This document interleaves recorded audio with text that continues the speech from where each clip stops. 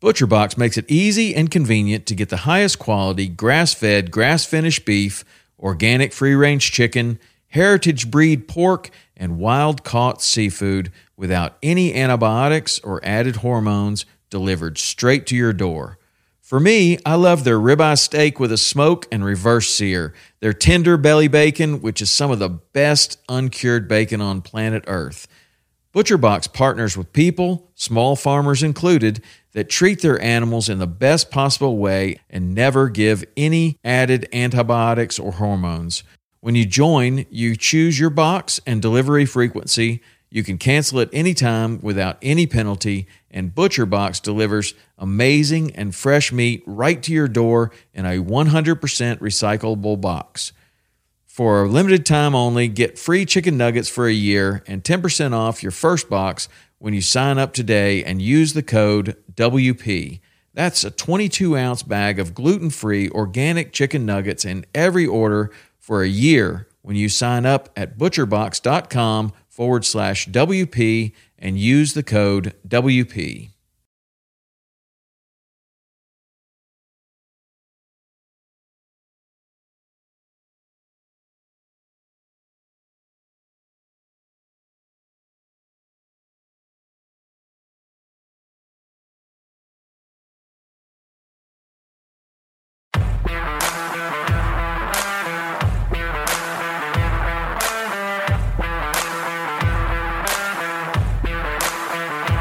Welcome to Western Contours Podcast, sharing experiences, providing insight, and looking for solutions to become better hunters. We talk gear, on and off season preparation, tips and tactics, conservation, and finding inspiration in the outdoors as sportsmen and women. Thank you for joining us as we share our love for all things Western hunting. Proud to share this episode thanks to these fine companies I depend on in the field. Game Changer Calls. The GC was designed with all hunting callers in mind. Though elk is the intended target, the unique size is a game-changing tool for turkey and coyote callers as well. It is not designed to replace your tube or open reeds, but rather to complement the caller's repertoire in the field. Vortex Optics. Proudly made in the USA, Hoffman Boots. If you're heading to the backcountry and you need some meals that won't bog you down, check out SasquatchFuel.com. 100% compostable packaging was designed to combat litter in the backcountry. For more information on conservation in action, head over to SasquatchFuel.com. Titanium Archery Products. Dedicated archers deserve truly unique products that provide all the performance attributes that they demand, and that's exactly what TAP delivers. For more brands we run and trust, jump on westerncontours.com partners page. Look for the code Western Contours and save a few dollars off your order.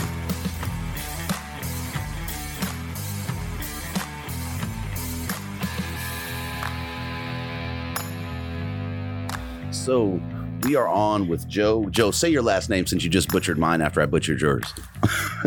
Giglia. There you go, Joe Giglia. one of the men behind Elk Bros. Joe, I appreciate you jumping on with me, man. I want to go through elk, talk some hunting. Yeah. So yeah, why don't you give us some background, talk a little bit about yourself, and then we'll jump into Elk Bros and then roll from there. Yeah. So, long story short, North Carolina, South Carolina country boy,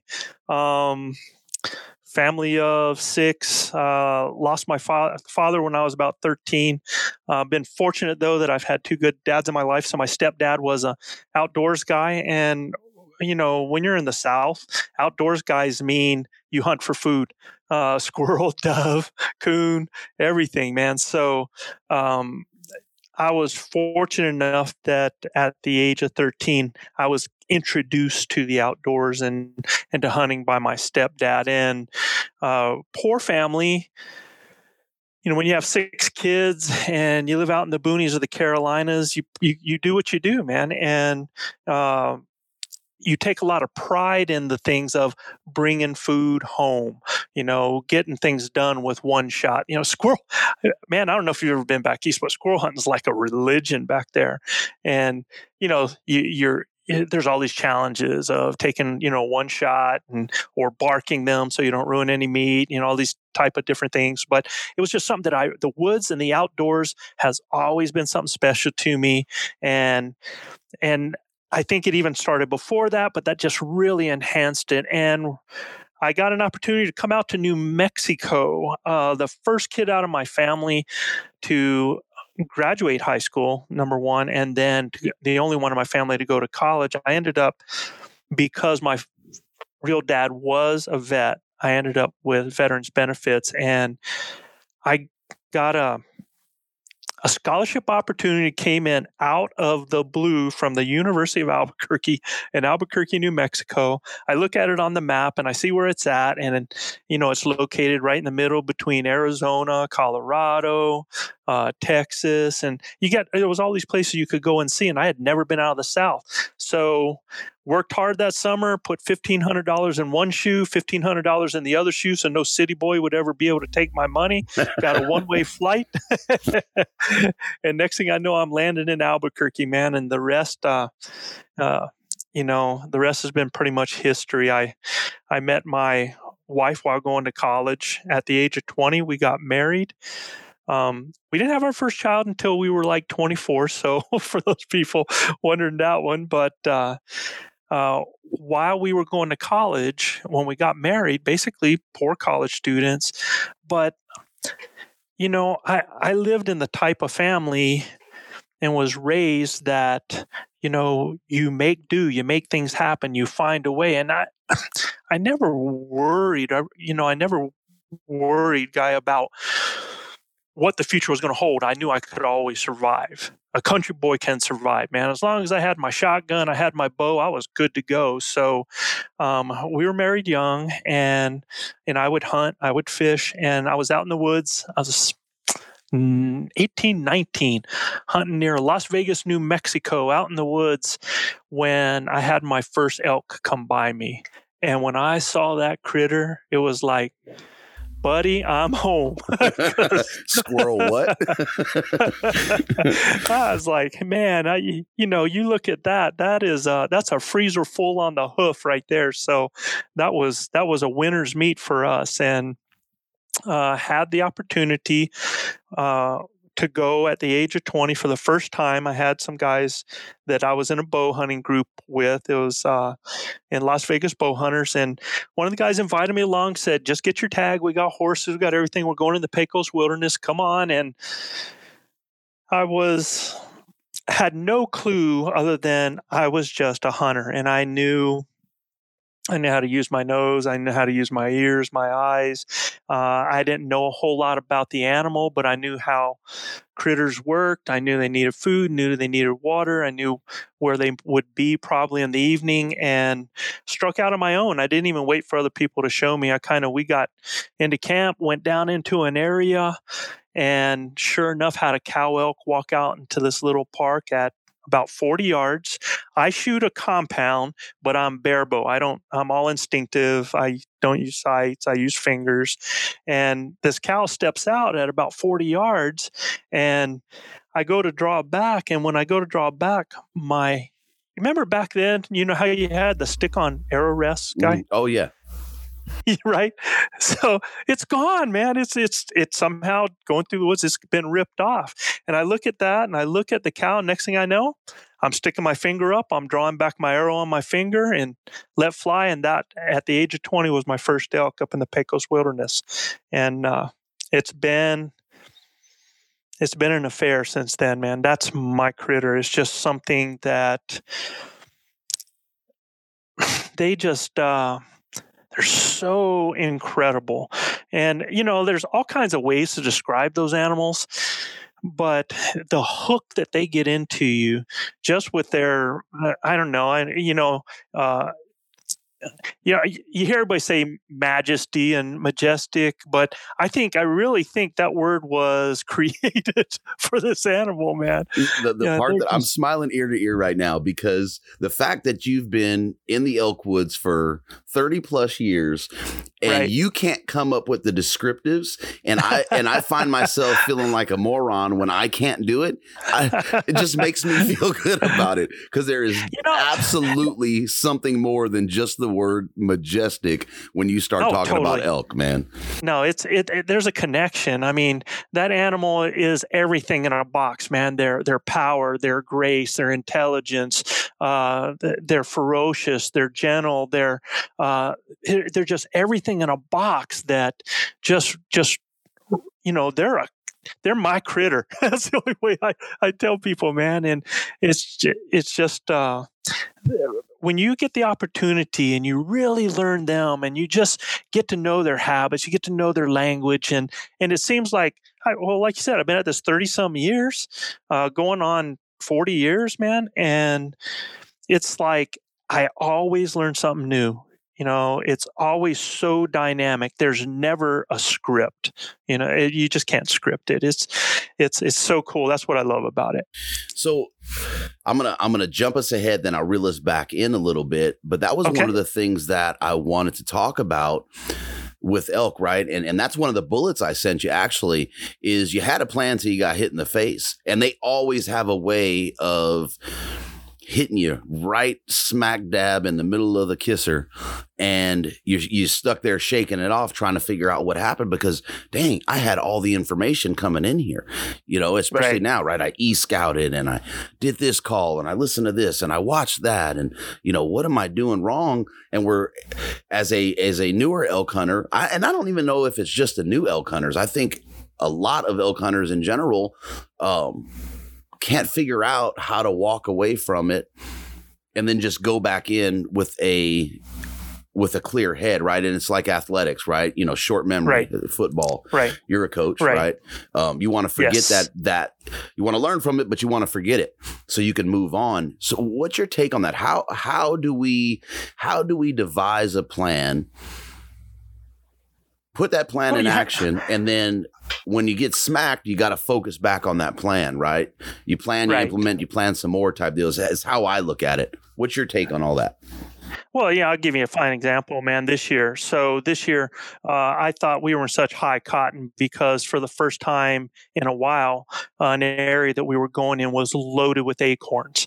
And anytime you have acorns in a particular area, it's just like a magnet. And I was like, man, we are just going to be killing it in this area. And nope, it wasn't there, man. It just wasn't there. I mean, the bulls that were there were still bacheloring it. They just weren't sounding off. It didn't have the cows in there to make it go on. And that's the whole thing is you can have animals in the area and they're just not feeling it. And a lot of people don't think that there are animals in the area when they are. But to answer your question, I think the best thing I got going for me is I did not start out with the typical elk skills, that knowing how to call and using that as the basis of what I was doing to be able to get my opportunities. I learned just the opposite way because I learned from the hunter's side that didn't have those skill sets, that brought those skill sets from the eastern woods. So I knew how to read sign. I knew how to read what was going on in the woods. I knew how to smell. I knew how to see. I knew how to hear. And I utilized that. My first technique, Guy, was if I found sign in an area, I started to learn how these critters moved and where they wanted to be, but I would start heading crosswind until I caught their scent, and then I would start working into the wind until I got up on them and followed them. Or if I found track on them that seemed like fresh track heading in a direction, I would actually work into a downwind side. I used their skill set against them. So I would actually smell them out and then go in. And, when you develop more of a dynamic skill set where my deal always been is you do what works. If point A is not working, then you got to try something else, or you're just checking in the baggage. You're just trying to hammer a round peg into a square hole. And if you keep doing that, it's just insane, man. I mean, you're just trying to force something to happen instead of, look, we are the number one apex predator, and that's because we have a brain. And if you're in a situation and the animals aren't there, then you use that head and you find a way to overcome that. And, you always hear everybody say elk are where you find them, right? Well, I always say, well, elk can be in the next place within 5 minutes. I mean, you could be someplace that's empty of elk, just devoid. And man, you can come out there the next day and all of a sudden the place fills up. It's amazing how that happens. So sometimes you just got to keep the faith. You keep working your multiple skill sets, understand what the animal's strengths and weaknesses are, and work those. And that's my best advice for people, is that when you talk about this huge learning curve, filter it all the way down to the basics. Take it all the way down to what their basic needs are. And, they've got to eat, they have to drink, and in September, they're going to breed no matter what. I hear people say that, well, the rut's late this year because it's too hot. No, or they're not rutting because there's too many people out bugling. No, that's not happening either. We would never have any elk every year. So they're going to breed, they're going to eat, and they're going to drink. So if you understand that and know that, then man, find out where they're eating, where they're drinking, and where they are breeding. If they're not breeding in that area where you're at, because they are going to breed. Okay. So I tell guys, just filter it down to the most basics and then go from there. And I don't know, maybe I take a lot of things for granted because I've been at it so long, but that's how I started in the beginning, and I think we become so dependent on hearing a bugle, but that's the sexiness. That's the sexiness of elk hunting, right? And yeah, and I would agree, and I would agree with you that that filtering it down is necessity, right? And I learned that the hard way last year, where I needed to filter that information down. But I think what happens is, you have all these avenues of information, right? And you have, some great teachers. You got Paul, you got Michael, you got Corey. You have all these guys that have these solid plans that are proven. But I believe we get hooked on one thing, and we think that one thing is the only way. So the ability to understand that, we need to filter that down. And at the end of the day, and my takeaway last year was, just hunt them. Just hunt the daggum animal and stop worrying about all the other, whether or not they're, all the other noise. Am I doing it? Am I doing this like Michael?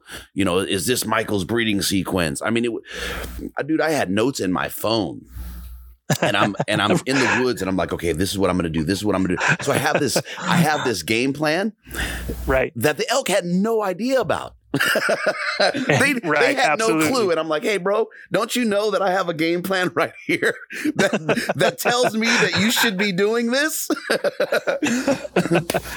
and I think that's where a lot of us get wrapped up, and not just with elk hunting. I see it with deer. I see it with, pig hunting is kind of an anomaly to the whole thing. There's not a piss ton of opportunity in every state. We have some really good opportunity. So I see it here a lot. And even, look at the turkey woods right now.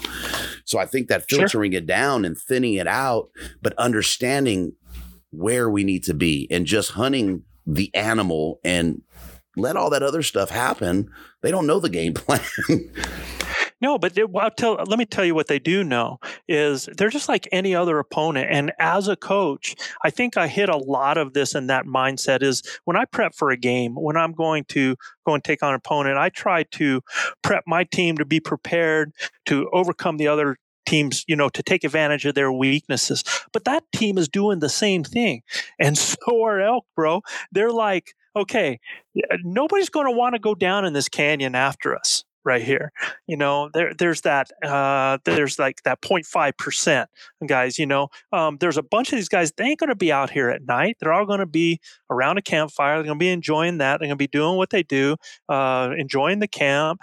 They're not going to be out here, most of them, during the midday. They know our weaknesses and they take advantage of that. So sometimes what we have to do is we have to understand that that they are also working us. So what is it that we need to do that everybody else is doing so much of it? Like, okay, so how many guys go into the woods with an elk call during the September? What would you say? What percentage? 80, 90? With an elk call in September? Yeah. I'm gonna say it's 99.999%. Exactly. And what is the percentage of people that are killing elk? You're lucky to see 13%. Yeah, right? You're lucky to see 10% in any state across the board. That's a high number. So if everybody out there has elk calls, 99.9%, and people are killing elk because they're calling them into an elk call, why isn't there 99% of us being successful? Is because we're not all doing the same thing. You need to take a look at, well, what is it that 12% is doing different? What is it that they are they just on a hike where they're screaming along all the ridges, scream, scream, scream, move, scream, and I'll tell you, for me, I think the biggest part of my success, and I've taken in the last 36 seasons, I've taken in New Mexico, state land, draw and hunt, 36 elk in the last 36 seasons. And the reason for that, and a lot of times it's only a 5-day hunt because I guide all the time. So I've had to get it done between teaching, coaching, and guiding. I had to get it done in 5 days. And I think some of the biggest reasons for my success is, number one, I can talk the language. Well, everybody else is out there talking too. So you're like, everybody has calls. Well, what is it that I'm doing differently? And I'll tell you, everybody that goes out there that tries to call in an elk tries to engage an elk. So in other words, they're trying to locate that bull, gives responds back.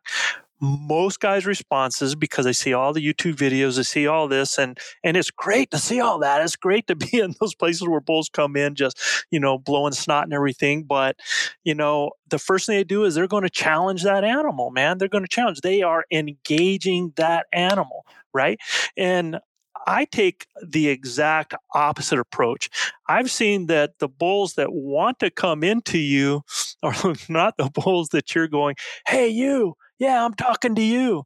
It's the ones where you say, screw you. I'm not talking to you. I'm talking to this dude over here, this gal over here, and have your own little thing going on. And when you're not engaging them, when you're not challenging them, when you're ignoring them, they read that as to a different scenario that's occurring, and they come in to check that out. So one thing I do is, if I can get a bull, if I get a bull that sounds off and he starts challenging, well, yeah, you definitely go into that mode.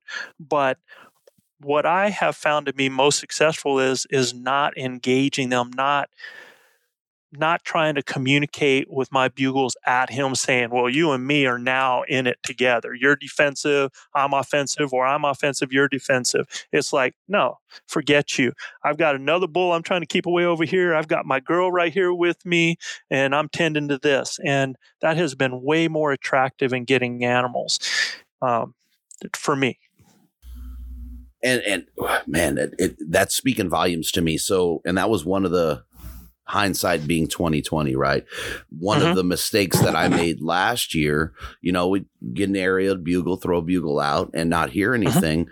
And, I'd move on, let out a cow call and get a response. Now, a light response, albeit, but the immediate, which is foolish, but the immediate response to getting that light bugle on a return from a cow call was bugle. It is the craziest mindset, right? So as I'm evaluating my approach, and it's my approach, and it's, you know, my misinterpretation of the information. So I'm not trying to down anything that I've seen or heard, right. But that's the sexiness of it. I want to bugle this bull in.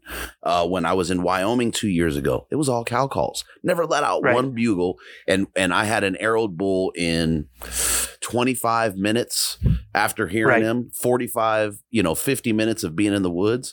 But for whatever reason, I got this tube, and mew, and he, just light, man, barely audible. And here I am answering him back with a challenge, or, I'm turning it away. I'm turning it away from you. Smacked him in the face right away. and once in a dominant position, I'm uphill, right? And it's like, okay, he's not coming in, so let's ramp this up. And I think that's part of it too, right? Is that desire to have this escalate really, really fast, and this guy charging in. I would never hunt deer like that. I am the most patient guy when I'm on my deer hunts. I can watch a deer and stalk a deer for 3-4 hours, keep an eye on him, and never rush the situation. But it's something that is strangely confusing. I think the elk tend to that, though. I mean, they make you lean to that because that deer is going to stay in the same area for how long? And that animal, man, if you're hearing them now, all of a sudden could be gone in 10 minutes. So a lot of time we feel that rush. We feel like we got to get there and make it happen, or I'm not going to locate that bull anymore. He's going to disappear. So I think that kind of tends to that sometimes, makes us go a little bit impatient. Now, I'm super aggressive. I'm really aggressive in the way I hunt.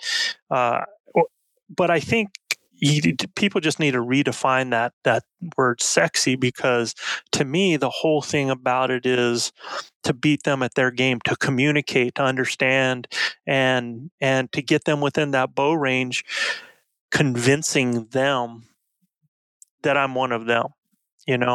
So is that going to, sometimes it's going to be a bugle, sometimes it's going to be a cow call, sometimes it's going to be, me putting on a little scenario, sometimes it's going to be, just a peep and shut up. I mean, you have to stay dynamic. If you try to script everything, and there are some things that you can say, oh, okay, I know what's going on here, and it's going to happen that way. But I swear, man, most of the time when that 30 yards happens, they don't come in the spot you thought they were going to.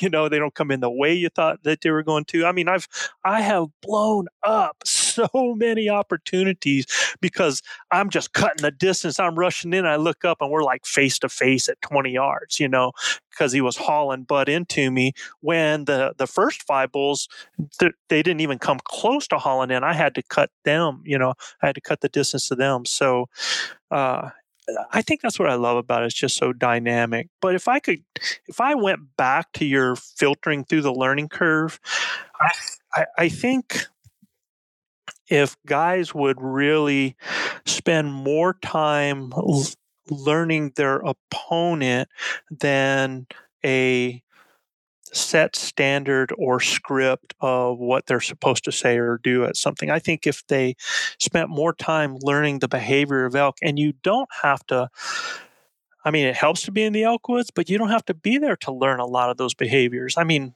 we talk about a lot of those all the time. A lot of people talk about them all the time.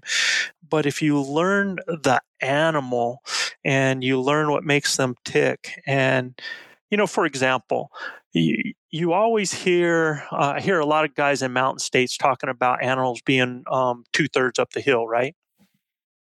You're going to find them in that upper third up there.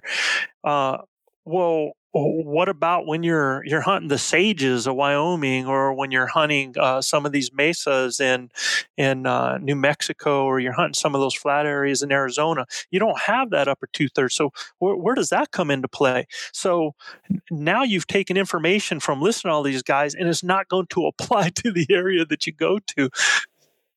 Yeah, exactly. So you really have to learn the animal and what happens there.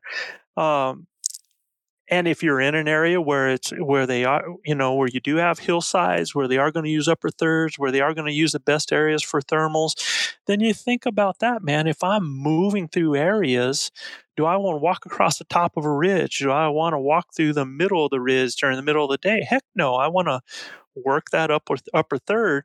And if you start to get in and really work in that timber in those upper thirds, and you find those elk trails, you can see how they move from ridge to ridge in, how canyons and will kind of go up in on the side, the cuts, and they'll just work at the head of that, man, just around and around and around until it's time for them to go down. So, I tell people, man, if the best way to find out about elk or when you're hunting elk is find elk trails and in those areas where they like to move and bed and travel them. You're going to learn a lot about them and you're going to run into them because that's where they're at. So you said something there when you started and we were talking about that tactic. And one of the things listening to a couple of your episodes, I believe it was the solo episodes. And, right. You guys were talking about, living out of your pack basically and moving when the elk move, right? If it's 11 o'clock at night and they're getting up and moving and you guys are moving. And I was like, man, that right there is magic. That's golden. If you're in a position to do that. Right. Can you talk about that a little bit? Because that was pretty intriguing to me. Last year, we base camped and we were prepared, for 2-3 days outside of base camp need be. And that was one of the things that I was shooting for. Like, okay, look, if we can get on them and, it's late, we're just going to back out a little bit, stay right here, and we'll just continue with them. And that was when I heard you guys talking about that, I was just like, man, that solidifies that for me. Yeah, no, it's not something that we always do. But it's something that, especially in those tough seasons when opportunities are scarce, you have to create your opportunities. So again, there's that whole thing that you're going back to, like when the plan hits you in the face and you've got to rethink things and you got to make them happen. We had the first time I did this, it was a really hot season. The critters were hitting the trees fast. They were diving off the sides. And a lot of the areas that we hunt in, you can have 22,000 acres, 40,000 acres, but it's going to be all surrounded by private. And it seems like no matter which direction you go, you end up hitting a private fence. So you're not able to follow the animals. You follow me? So you got to take measures to be on them before they get to those areas and stuff like that. And so I came back and we had struggled. It had been hot and everything. And I came back and told the guys, I'm like, man, we got full moon. Forget this. I know that they're traveling across. We're going to go down in the bottoms. We're going to play it against them. We're just going to go to sleep down in one of those drainages down at the bottom. And our drainages aren't like Colorado. I'm not talking about, 1,000 vertical feet. I'm talking about, breaks where it rolls down and rolls back up. And they'll head across those and the scent would come down. And we bedded down and I caught the scent of them cutting across the top about 11 o'clock, pulled everybody off the ground. And we're just sleeping in our hunting clothes, using our pack as a pillow and, putting our coat on and just sleeping like that. And we jump up, we go, sure enough, I find them. It's a moonlit night. They're bugling, they're going across. So we were able to stay off of them and downwind of them. And we would just sit down, put our back against a tree, kind of catch some Z's. As they started to move off, we would move with them. And we're on them at daylight. And I have used that several times since then. If that is something that, especially when you're getting down to the last days of the hunt, I'm not one of those people that as I get more tired, I kind of get into that despaired mode. I get even more intense. It's like, I'm going to find a way. We're going to make this happen, I'm all over the board, man. But as these questions come up, I'm going to just throw them out there. So the problem is I take you all over the board. I just get like so spastic when I talk about it. No, that's fine. It'll just be somebody listening trying to put it together, and it's melding together in my head. So it is what it is. Sure. So and part of this chase, right? And talking about following them around, there's a misconception, I think, too, is that when we think elk, we think big herds, we think big numbers, we think 40 animals, right? You look at herd ratios on something like Go Hunt, right? 17 to 100, 24 to 100. Well, shoot, last year we were probably 150 yards off of a divide.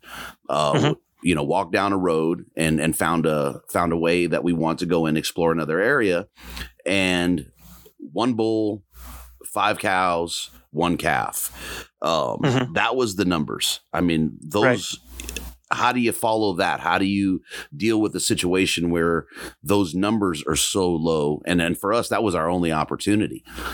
Right. Well, the thing is, I'd have to know like the time of the year. Is that bull sounding off? Are there other bulls in the area that's making them sound off? Are they moving and he's just giving a bugle every 10 minutes or every 5 minutes or every 20 minutes? What was the situation happening for you? I really think that, so that was on the, that was on the 17th. We had just started the equinox, and it appeared that he was just gathering cows. Now his bugle was, you want to talk about barely audible. And when we saw him, it was just, we were moving uphill into the wind, and he was side hilling on us going down the water. That's how we saw him. We didn't hear anything until after that arrow flew and went right over the shoulders. He kind of doubled back around, and the cows were chirping, but the only bugle for him was just, and that was it. Like, hey, I'm over here, because I was mewing back, and it was, ooh, I'm here. And that was it. And they just, I watched him feed down from the other side. And we're trying to, again, I should play it like more like deer. And that was it. I mean, they were not. And what time of day was this? This was first light. Oh, this is first light. So they were going to a destination then. Mm-hmm. Yeah, you could tell it was very intentful, because when they did the loop back around. Did you have a dark night or did you have a moon night? That was our first real moon night. Yeah. So yeah, you've got a bull that most likely, because you just got on him right at daylight. I mean, it's not like you bugled him up in the dark, right? You just hit him during the day, right? So you've got a bull that you have no idea what was going on during the night. You don't know if he's been in search of, if he's been advertising and he found some cows and now he's just kind of, trying to gather up. Was he just a small bull? He was a nice 5. Nice 5. Yeah. So basically he's a satellite bull. And, even though he's gathering those cows, he's getting ready to lose them. But you have no idea what he's been doing at that night. So this is not a guy that has a hot cow. So there's really no reason. He's just trying to gather them up. He's trying to get some cows with him. That's the mode that he's in right now. He doesn't have a hot cow where he's screaming, he's defending. So that's a tough one to like follow at night. What we like to do is when we go work out and get out at night and we start talking down into those bottoms or those other areas where we think where they're feeding and they're night feeding, and we start hearing bulls, because especially if it's a full moon night, man, these guys will just start going off. I mean, that means a hot cow's happening. So these bulls are screaming from all over the place. So our groups are going to be, there's going to be a bull that's going to have 15, maybe 20 cows. And then there's going to be satellite bulls on the side that's following them. Or the coolest thing that happens that I really love is when you have one bull that's got his 15 or 20, and then you have another bull further off that's got his 10, his 15, that you have another bull, and they're feeding, but a lot of them are going to end up converging towards the same water area in the morning, or the same feed area, because I have found that groups like that, it's not like the herd bull feels threatened that he's got satellite that he's fighting off, because there's other herd bulls that have got cows or possible hot cow. And it's almost like, we're going to converge and maybe I'm going to come take some of yours. Have you ever seen that happen? Have you ever seen the convergence? No. Or have you not? No. Haven't been in the elk woods long enough to make that statement. Honestly, yeah. I may have seen it, but didn't know it was happening. Yeah, so it's like the coolest thing. They all start working to a destination, whether it be water, whether it be to bed, and a lot of times these herds will kind of head through the same corridor and end up right in the same area, and they're going berserk because one of them has a hot cow, the other one might not, but they're bringing their group over there because they're tending them, and they can actually leave their group, go over and see if they can get breed the hot cow, and then come back to their group. So it's like a whole different situation that when it lights up, it like becomes the perfect storm.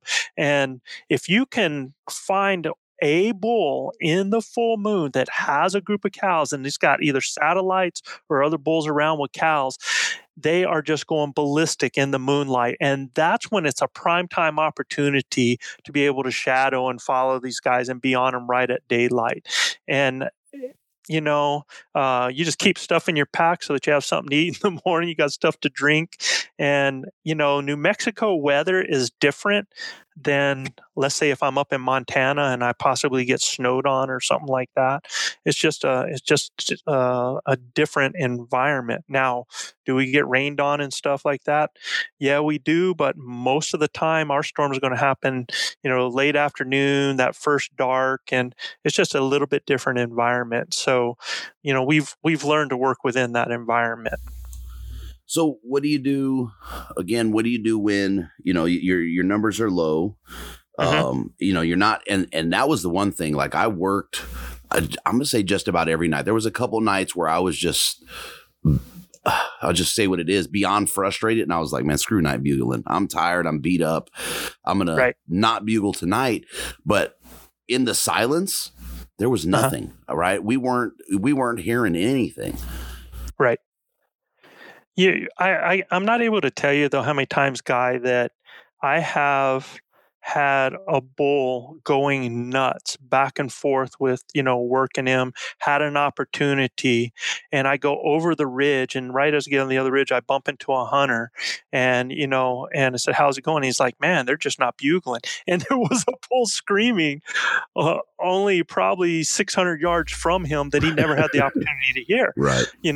Just because the lay of the land, being in the trees and stuff like that. But to answer your question, my whole thing is when all else fails, I start working through bedding areas or just below them or just above them, depending on what's happening with the thermals and stuff. I just start working through, and I cow call. And what I'm looking for is that that rag, that satellite, or any other bull that is in that area is going to get up and try sneaking in. So I'll try to create opportunities in their bedding areas. I'll go to them, and I've heard people say, well, if you go in their bedding areas, they're going to blow out and they're not going to go back in there, right?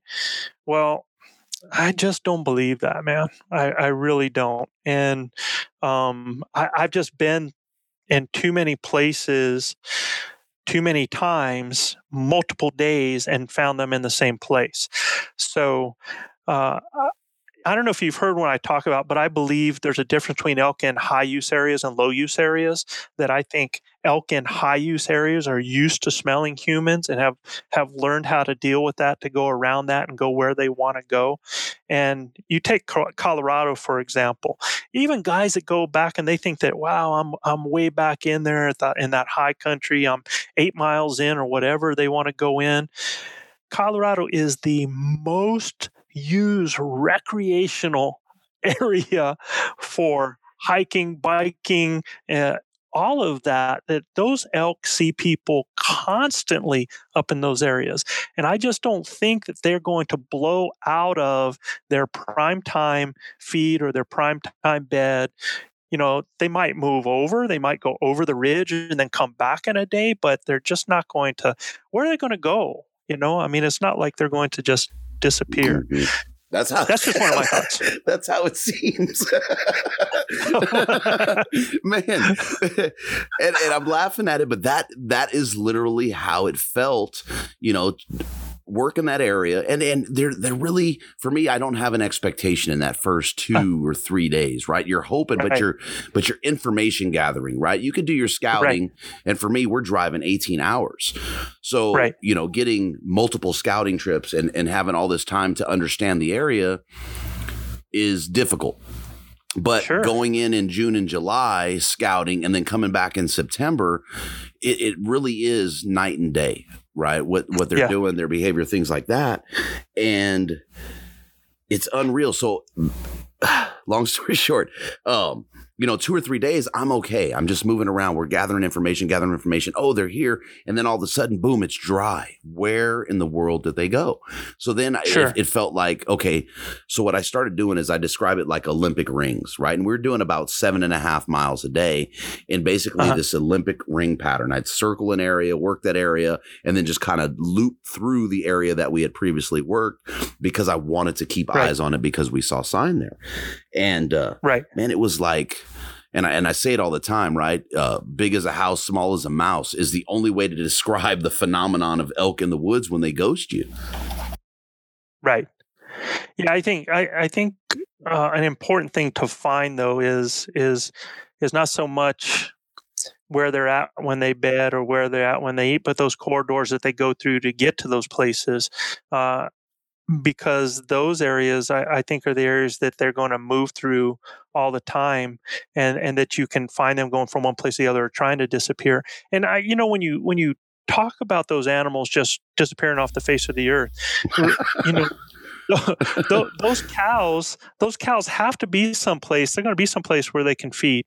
They're going to go where they can feed, and it's not going to be how the bulls dive off into those straight vertical canyons like that. I mean, they can go down one and get up the other side and be in another area where they can eat in no time. I mean, they move so much easier than we do. I mean, something that takes us an hour to get across, they can get across in 10 minutes, but they're still going to go someplace where they can have feed access, where they can have water access, and where they can get to bedding.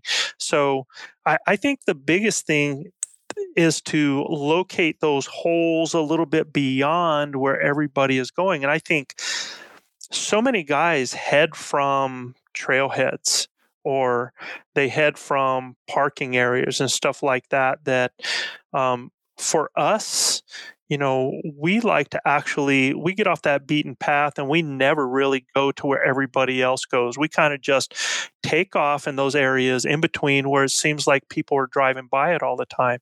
And that can even be, it's kind of like guys will get on a road and say, well, we got to go 12 miles up before we start going into the mountains.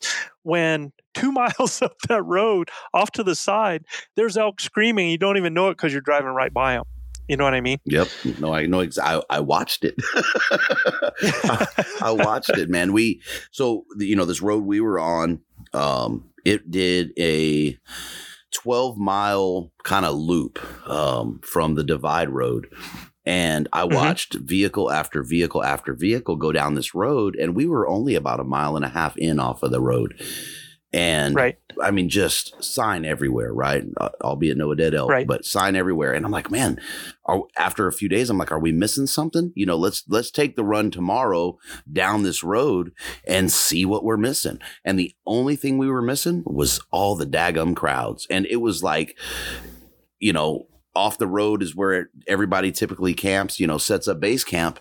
I mean, it was empty for 1.5 miles. And we got down, I'm going to say, that 5 to 7 mile mark, and every single little space that could be taken by a base camp was just absolutely loaded. And it was like, man, this is the weirdest thing I've ever seen. And we had all this fresh sign where we were at. And I think the entire time we were there, we probably came across, we had two guys from California. And then I heard a couple muzzle loaders not too far off. So I'm going to say 4 to 5 guys, only 2 of them that we set eyes on in that entire trip that were actually in the woods where we were at.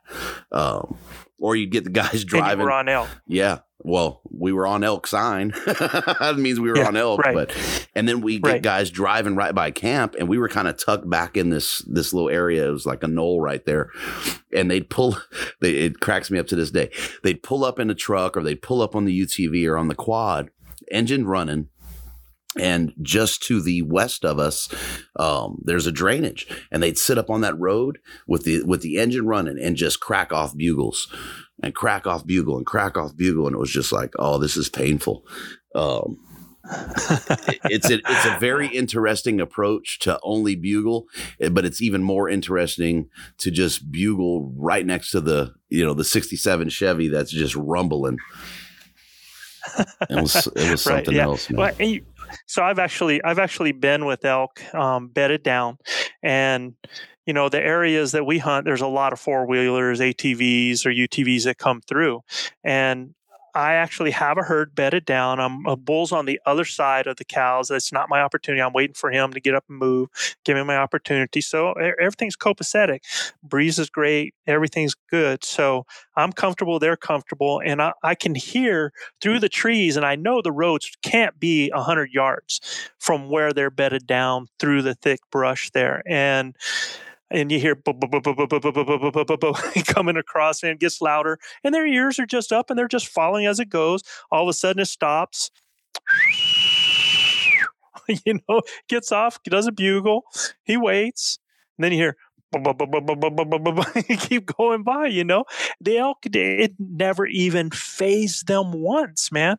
And I know they had to have smelled the dude, because I had the wind coming towards me, so I know his wind was going towards them, but it just wasn't threatening. They understood what all of that was going on. And to your point that you were talking about the camp, I think it was 3-4 years ago, our whole group was camped up high, a little higher than this main area of camping, where there had to have been, I don't know, there probably was 10 different camps. And the way they were doing it in this area, man, they had everybody kind of camping in the same area. So first thing in the morning, it's like friggin' NASCAR coming out there with the UTVs and the ATVs, right? And they're all heading up to the high country. And we're going down towards their camp, right? And they're just going by us. Hey, how are you? Hey, how are you?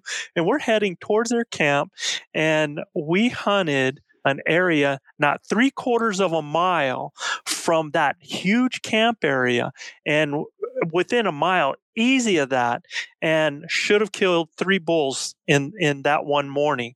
And all the elk were close to where these guys were camping, but they just felt like they had to get out of there and to go, man.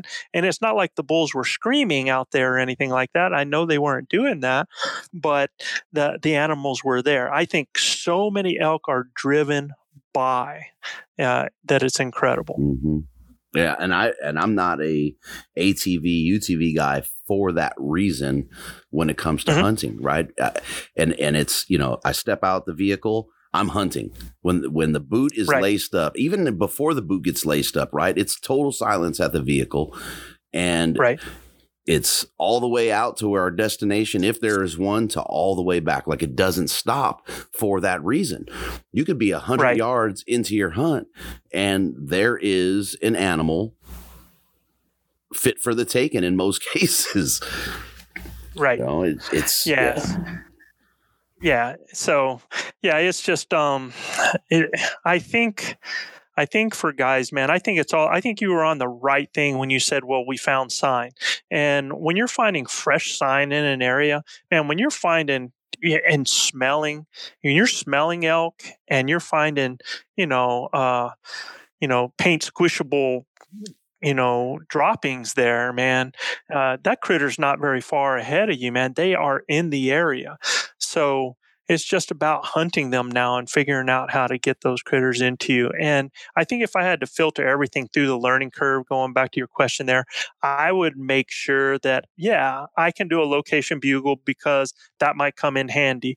I would want to know how to do cow calls. And what I tell people is if you can do a basic cow call, if you can do a basic bugle, you really can do a whole lot more than you think you can, because then it's just about adding voice inflection to get emotion or intensity or something like that. But I would learn those, and I would learn then to use my eyes, my ears, and my nose. And, you know, I always tell people, and I teach everybody that I work with, that you always face everything when you go out there as being a lover before being a fighter. So I hear a lot of people say they don't use cow calls. I use cow calls a lot. And it might be that I have bulls sneaking in on me when I'm doing it. I might hear them coming in, or they might let me know they're coming in. But that has been something that really works well. Is they're going to come into sugar more than they are going to come in to get smacked around, man. Right. Which, I mean, you hear that analogy all the time, right? If you're in a bar and you got the dude coming in, I'm going to take your late, you know what I mean? You're dipping out the back door. Yeah. Yeah, absolutely, man. Absolutely.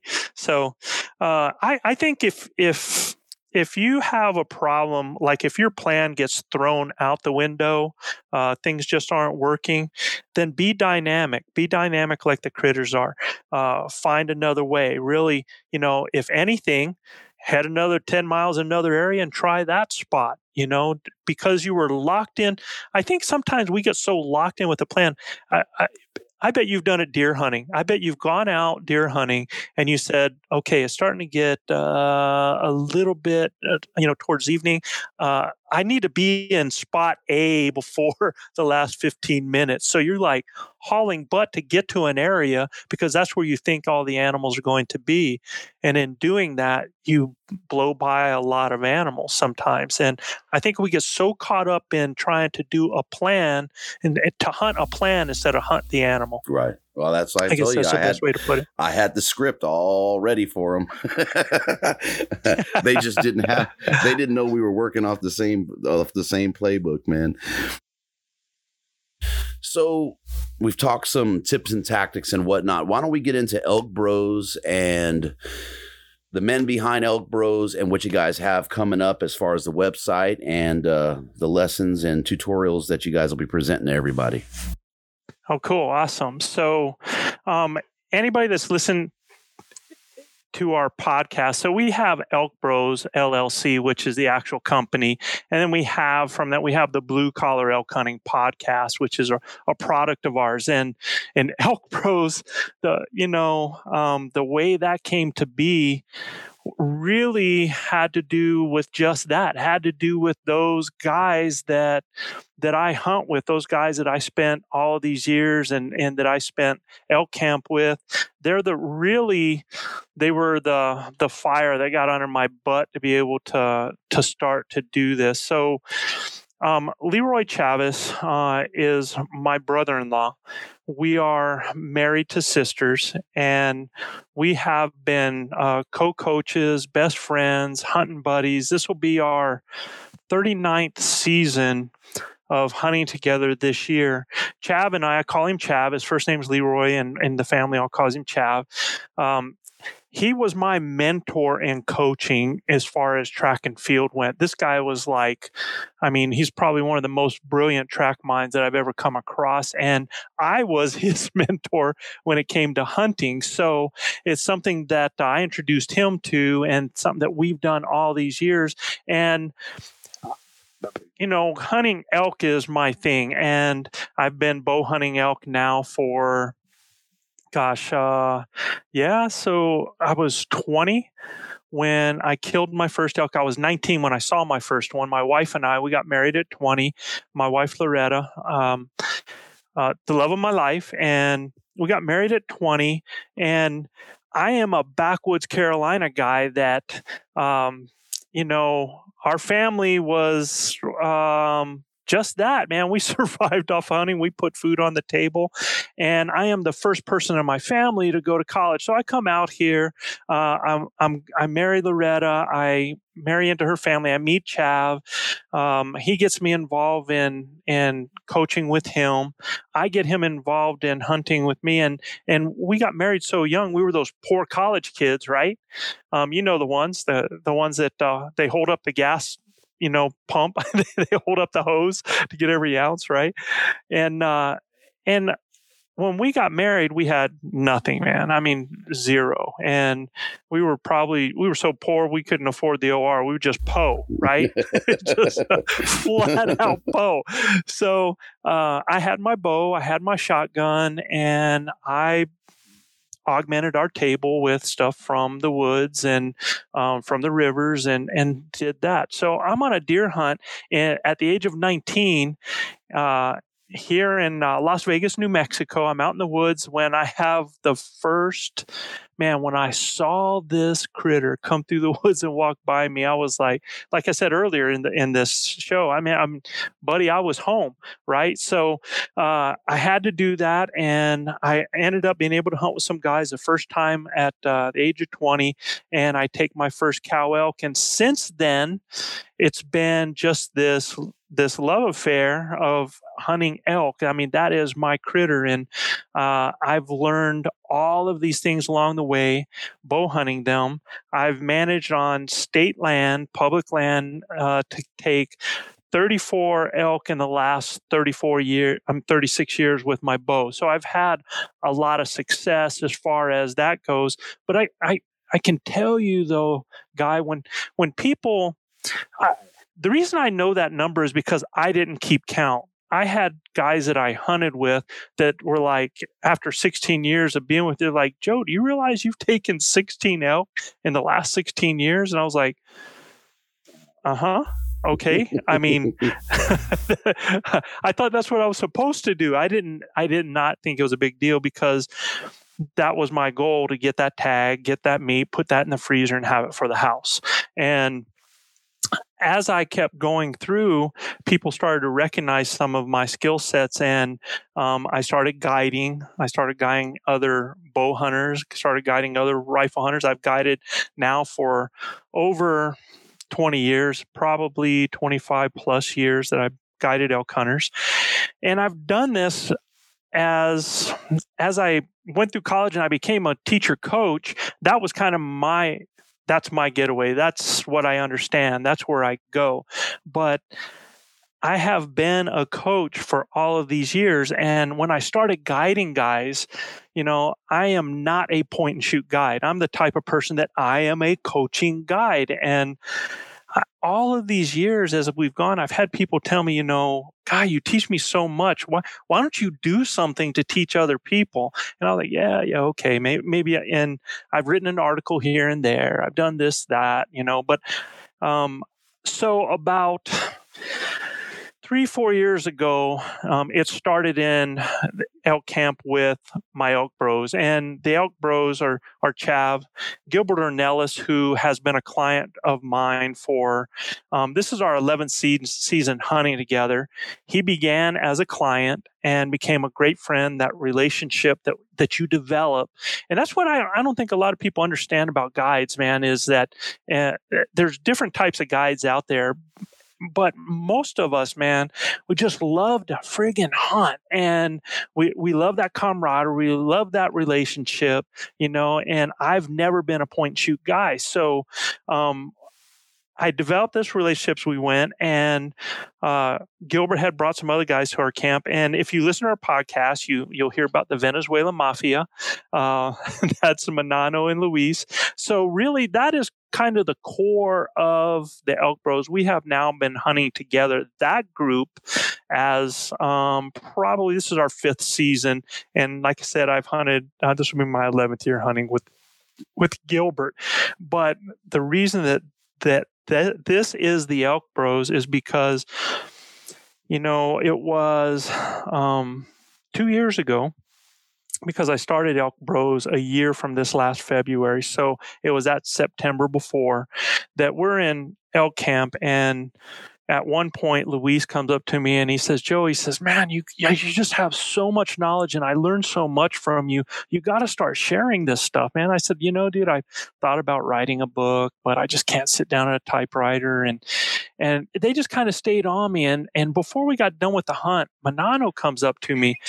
And if you've ever heard these guys talk, they're both from Venezuela. That's why we call them our Venezuelan mafia. And, they are some of the best human beings in the world. And Manano comes up to me and he says, Joe, he says, what is it, man, that's keeping you from sharing this with the rest of the world? Is it money? Is it time? Is it something? Because if it's money, he said, dude, we'll help you with it. We want other people to experience what you've helped us to experience. And he says, man, we believe in you. We believe in what you do. And I have learned so much. You have to do something to share this. And it kind of lit a fire under me, Guy. And it was February that year. I had been online and I had done some stuff with my students. As a teacher, I taught all the media arts. I taught video production, graphic design, web design, broadcasting, and that skill set that I had, I started seeing things that people were putting out utilizing the internet. And I was like, man, that is my wheelhouse right there. And I was like, I think I could do this, man. I think I have the skill sets that most people have to pay for to be able to do this thing. And I went and I started Elk Bros. I went and I got the company name. I got the domain. I called the guys and I said, hey, it's going to happen, man. We're doing this. And, they lit the fire under me. They actually sparked this, their belief in me, their trust in me, their support system. And so, with Chav and Gilbert and those guys, I developed the name Elk Bros, first of all, to honor that relationship that Chav and I have had for 38 years and to honor those guys that have shared my elk camp with me. So that's where the name comes from. It's not that I'm trying to exclude anybody. It's not that I don't want women involved in this activity. Most definitely. I have 2 daughters, man, and one of them is an incredible shot and has taken her own elk. But it was to honor that group that lit the fire under me. And so Elk Bros was born, and the whole goal was to create an online course similar to something I had the great opportunity to teach high school kids an elk hunting course. And dude, let me tell you what, when I did that, when I saw how these young people that had never hunted before, that had never really experienced the outdoors, how most of them looked at a tree line with fear. It was like they never wanted to go into that, man, because it took them out of their element and they were worried about getting lost, about starving, about dying, and to see how these kids changed. I had boys and girls in the course. It involved every part of elk hunting. And we started out with, just like I start my online course, we started out with the bigger picture, talking about ethics, talking about honor, talking about integrity, those things, the responsibilities that need to be taught so that we are showing young people the right way to do things. So we're propagating that ripple effect out there. So all of this that I did was to develop this course. And it's so funny because in starting to develop the course, I knew I'd have to start building up a base, basically a target audience. So I said, hey, my first thing was YouTube channel, right? YouTube was like huge at the time. And I was like, well, let's do this YouTube channel. And I tell you what, since we're doing that, I'll do a podcast right along with it. We'll do the video, we'll do the audio, and we'll start developing our base by giving all this free content, by coaching other people that are wanting to learn and wanting to experience this, because we truly believe as a group, what we do changes lives. So that was the basis behind this. So we started the Blue Collar Elk Hunting podcast, and Blue Collar Elk Hunting because, everything I've done 98% of the demographic. Right, man. And I mean, as an elk guide, I get the opportunity to guide guys on places I could never afford to go. Right. Mine's always been state land. It's always been draw. And So there are so many people out there, and look, I don't know if I said this earlier, but I have nothing against gear, absolutely zero. But in fact, man, all of us would like to get something as we go, something that makes life a little easier, right? Oh But God, you're talking to the wrong guy about gear. yeah, but gear, dude, should never keep people out of the woods. Absolutely. The lack, Yeah. you know, they can go out and experience this because, dude, I'm telling you, you know, when you heard that I said, those guys said, Joe, you've killed 16 elk in the last 16 years. At the time, man, I'm eating peanut butter and jelly, eating bologna sandwiches. I'm hunting in tennis shoes. I probably have $100 worth of gear on me. In fact, probably at that time, the first bow that I bought was a PSC Nova. It's $99 off the shelf, right? So, I mean, and aluminum arrows, shooting wasp broadheads, and it just it was not expensive, man. I could not afford to be expensive. Raising two girls, new family, new job, couldn't do that. So when I did blue collar elk hunting, it's to show people that you can do this and you can do this right without having to spend thousands of dollars to go out there. And I'm sorry, Joe, to put that in perspective, you're shooting a bow to this day that is, I think you said 15 years old. Yes, sir. So I mean, dude, I'm a gear junkie. Like I'll see something and I'll go, I don't need it, but man, I really want to try it. That's where my problem is. It's not that I need it to get in the woods, but I just like gear. But well, dude, if that's your hobby, if that's your thing, some people like to paint, some people, you know what I'm saying? Well, hunting's my thing and gear is like this weird side shoot of this crap. Actually, I've done really good this year, man. I've beaten all my demons this year thus far. But my point is, you're still doing it that way, right. even today, and batting at a 98%, 34 out of 36, and it's the same way today. That says a lot. Yeah, well, and let's be completely transparent here. Remember, I shoot bare bow. I shoot fingers instinctively, right? So I do shoot compound. My bow is a reflex caribou. It's the same bow that Chuck Adams had made for him to shoot from Hoyt. And but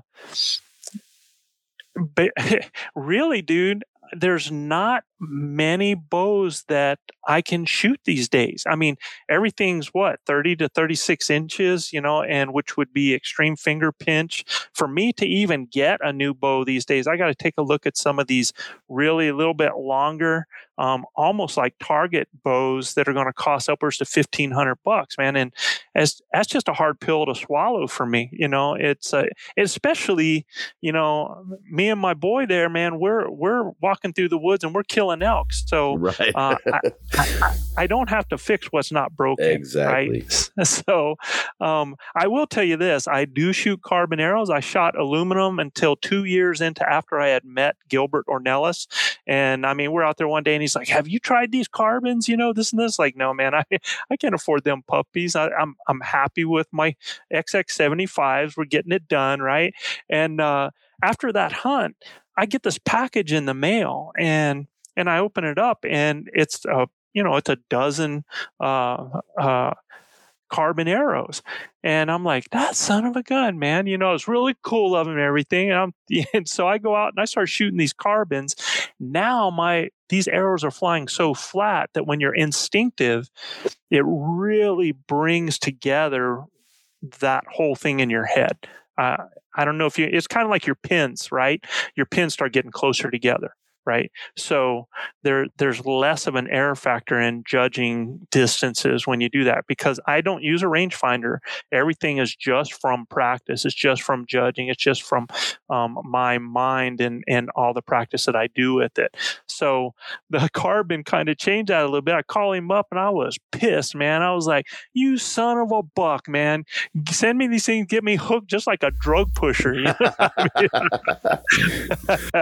So, and you know what's funny about that guy is I never changed my broadhead. So, I mean, I was shooting 125 grain Wasp broadheads, kept those on there. I liked the heavier front on it. I liked the hit that was coming out of that, the power that was coming out of that. And now here lately, everybody has kind of changed from that light arrow. You got that, that weight front of center now, and everybody's kind of going to that. And it's interesting how that came back to something that I was already doing.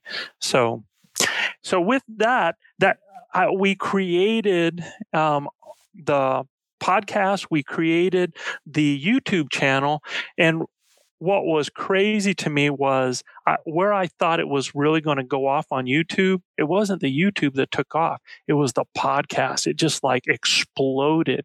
And it seemed like, we're getting all these emails and these letters from guys that are doing all this window time or driving to work or in the gym. And they're just consuming this stuff. And it's been awesome. I mean, that first week, we did this. I called Gilbert. I go, dude, we got 30 listeners, man. We were just so stoked to have 30 listeners, and we have never taken any of this lightly. I mean, currently, we're just a little over a year with the podcast. We're getting ready to pop our 100,000th download. We have listeners in close to 5,000 U.S. cities.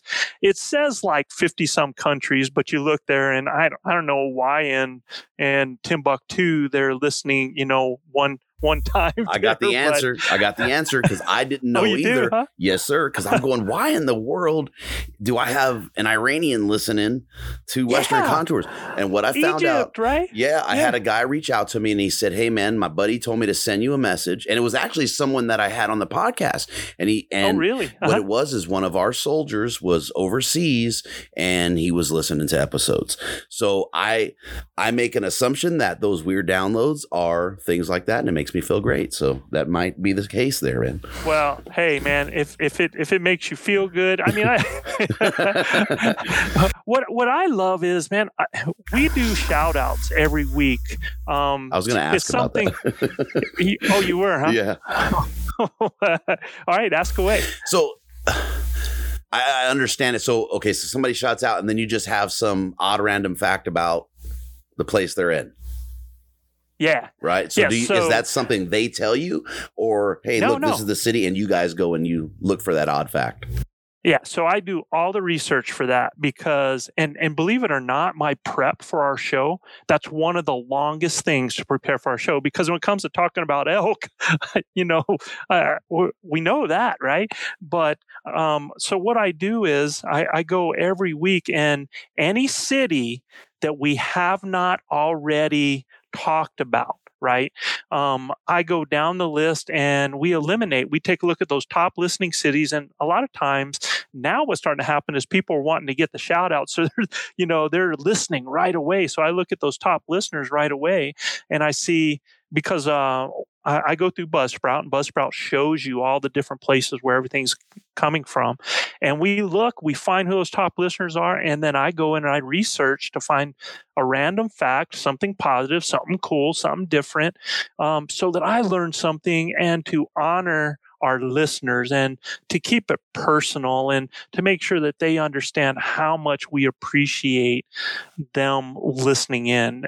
I think where I got the idea was on one of my shows. I think I did one shout out to somebody, and I was like, man, we sound like Hee Haw. Because when I was a kid, you remember Hee Haw at all? Barely. Dude, so Hee Haw was like,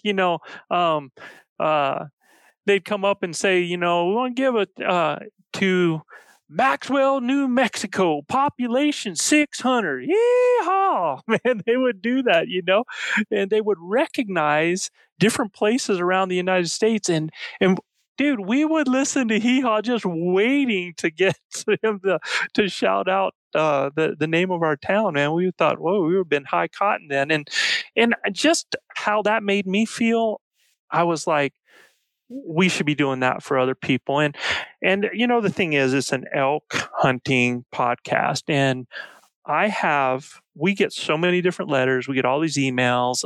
We get texts from people, and I always ask people, so tell me how you feel about the shout outs. Is it a waste of time or what? And 100% that I have asked of people out there have said, no, I love it, man, because we just love the personal part of it. We like hearing something a little bit different. We know the content's coming, and they enjoy it. So, it's been something different.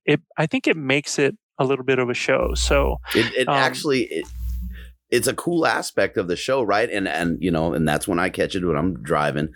And there's some, man, that is like, what in the really?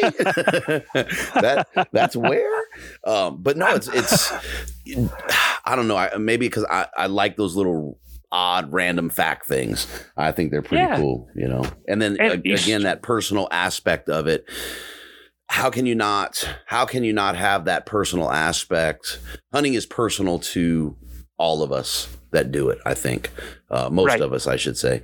Right. Yeah, I agree. It's just that's just a nice touch, right? It's like the cherry on the cake, if you will. So I had never been to the Midwest. I had never been. I've gone to South Dakota. We had never been above South Dakota, never been above Wyoming.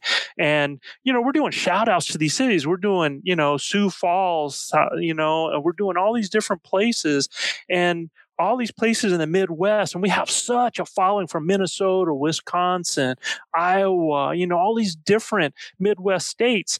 And I got an invitation to go up, and dude, I made a point as we were traveling. We took 3 days just to get to our location. We were going to a buddy's house in Minnesota, and we went through all these places that we were doing shout outs for. I'm buying the t-shirt, man. I'm like, yeah, there are actually falls in Sioux Falls, right? So, it was just, I love the whole aspect of learning. I've learned so much about different places in the United States that I had no clue. And, I actually got caramels from Dubuque, Iowa, from the Travestine nuns up there. And it's just way cool. So the podcast is what exploded. And we've got all this stuff building. And this whole time, it's so funny because those things started taking so much of my time. It was hard to do what I originally wanted to do in building our training camps. So that is getting ready, our first training camp, which it is online course. It is elk coaching oriented, is getting ready to come out. And we actually have in our blue collar elk hunting academy, we have 3 different training camps. We've got our base camp, we have our spike camp, and our summit camp. And our base camp is going to be the first one to come out. It's the most important to me. I mean, it is the foundation. Whereas, you could say that's kind of like a beginning to intermediate. But that course, that base camp, has anything and everything for anybody that wants to learn about elk hunting. And it's done in a totally different way than anybody would ever expect. And, from there we have the spike camp, which is that intermediate to a little more advanced. And then the summit camp is more of those advanced strategies, techniques, and ideas. In fact, I talk about a lot of things in that are meant for guides and outfitters, when you're trying to work with other people as well. So a lot of those strategies and techniques. So it just takes it each one to a little bit different level. And we do it so that the reason I did that is I didn't want to throw all this information at people and just lose them. And if they want something that's a little more advanced, hey, they can buy that after they do the basic, or they can do a combination purchase. It's up to them. But our base camp, it's enough for anybody that's never done it to people that have been doing it for 10 and 15 years. I think everybody's going to find a nugget in our base camp because of the way the focus is. So that's the one we're trying to get out first. And I showed you our camps, right? I got you to go into it. And I explained to you how this is different from any other online course or any other type of educational class, in fact, because I do this with a coach's strategy. All right. So do you want me to explain that? Yeah, let's talk about how you flip it on its head. Yes. And work backwards there. So the way that I do this is most courses or classes, anything that you go in is pretty much what I call a pyramid type thing. If you look at a pyramid, you have all of the information on the bottom, right? You have where you want to achieve, what you want to do all the way at the top, but you get all of this base information. And as you learn that, hopefully you start to build and build till you get to the top. The problem with that kind of instruction is when you're down there getting that information, you don't know what pertains to you. You don't know where it is taking you. You don't know how that's really going to tie into your goal. There's just so much there that it kind of reminds me of like a video game where you take like a game where you're going through and you fall through a hole. Well, you get to start from the beginning and you go another route and then you fall through a hole and you keep going until, I get to the next level. Now I know how I got there, but you still don't know where you're going. You don't know what the next level looks like, why it's there, and how it relates to what you're doing right now. And because of that, in coaching, we do just the opposite. And I'll give you an example. Take a look at the best teams out there that are always winning. And you ask yourself, why are those teams always winning? And I can tell you why. It's because they have already practiced and understand and know what it's like to be at their final goal and their final destination. In other words, you take a football team, those teams that, man, when it comes down to that 2-minute drill to get that last field goal and to kick that in to win, how many times do you see great teams do that? Because they know what that looks like. They've practiced it. They've already been there. They know what it is to be at that point in the game and to finish. They know how to finish. You got basketball teams that practice that there's 2.2 seconds on the clock. Maybe there's only 1.2 seconds on an inbounds play. What we're going to do to be able to score and win that game, right? As a track coach, I taught kids how to lean when they're at a finish line so that they are going to outlean somebody and win that race. They know what it's like because they've been there. All right. So what I do with this course is I completely flip this. This is not a bottom-up course. This is a top-down. And here's how I explain it. If you take a look at elk hunting, there are so many variables as to what can happen for you to get from point A at your house to that point where you have an elk in front of you at 20 yards and you're getting ready to tap off, right? There are so many variables for that to happen. I mean, there are millions of combinations that it takes guys years and years of being that video game going and falling through the hole and then trying again and figuring, that worked. Well, what did I do that just worked? What applies to me? What works for me? And they continue to do that. Well, I start at the one thing that the one moment that is in the most control for any elk hunter. And that is that final moment when that elk is in front of you, when you are getting ready to close the deal. I start off teaching guys how to close the deal because understand this. Look, there are going to be guys, plenty of guys, that are going to go out and not have a clue. It happens every year. There are people that just dumb into an elk and they have an opportunity. There's a lot of guys that do things and they're not sure how they got to that point, but now they have an elk in front of them, right?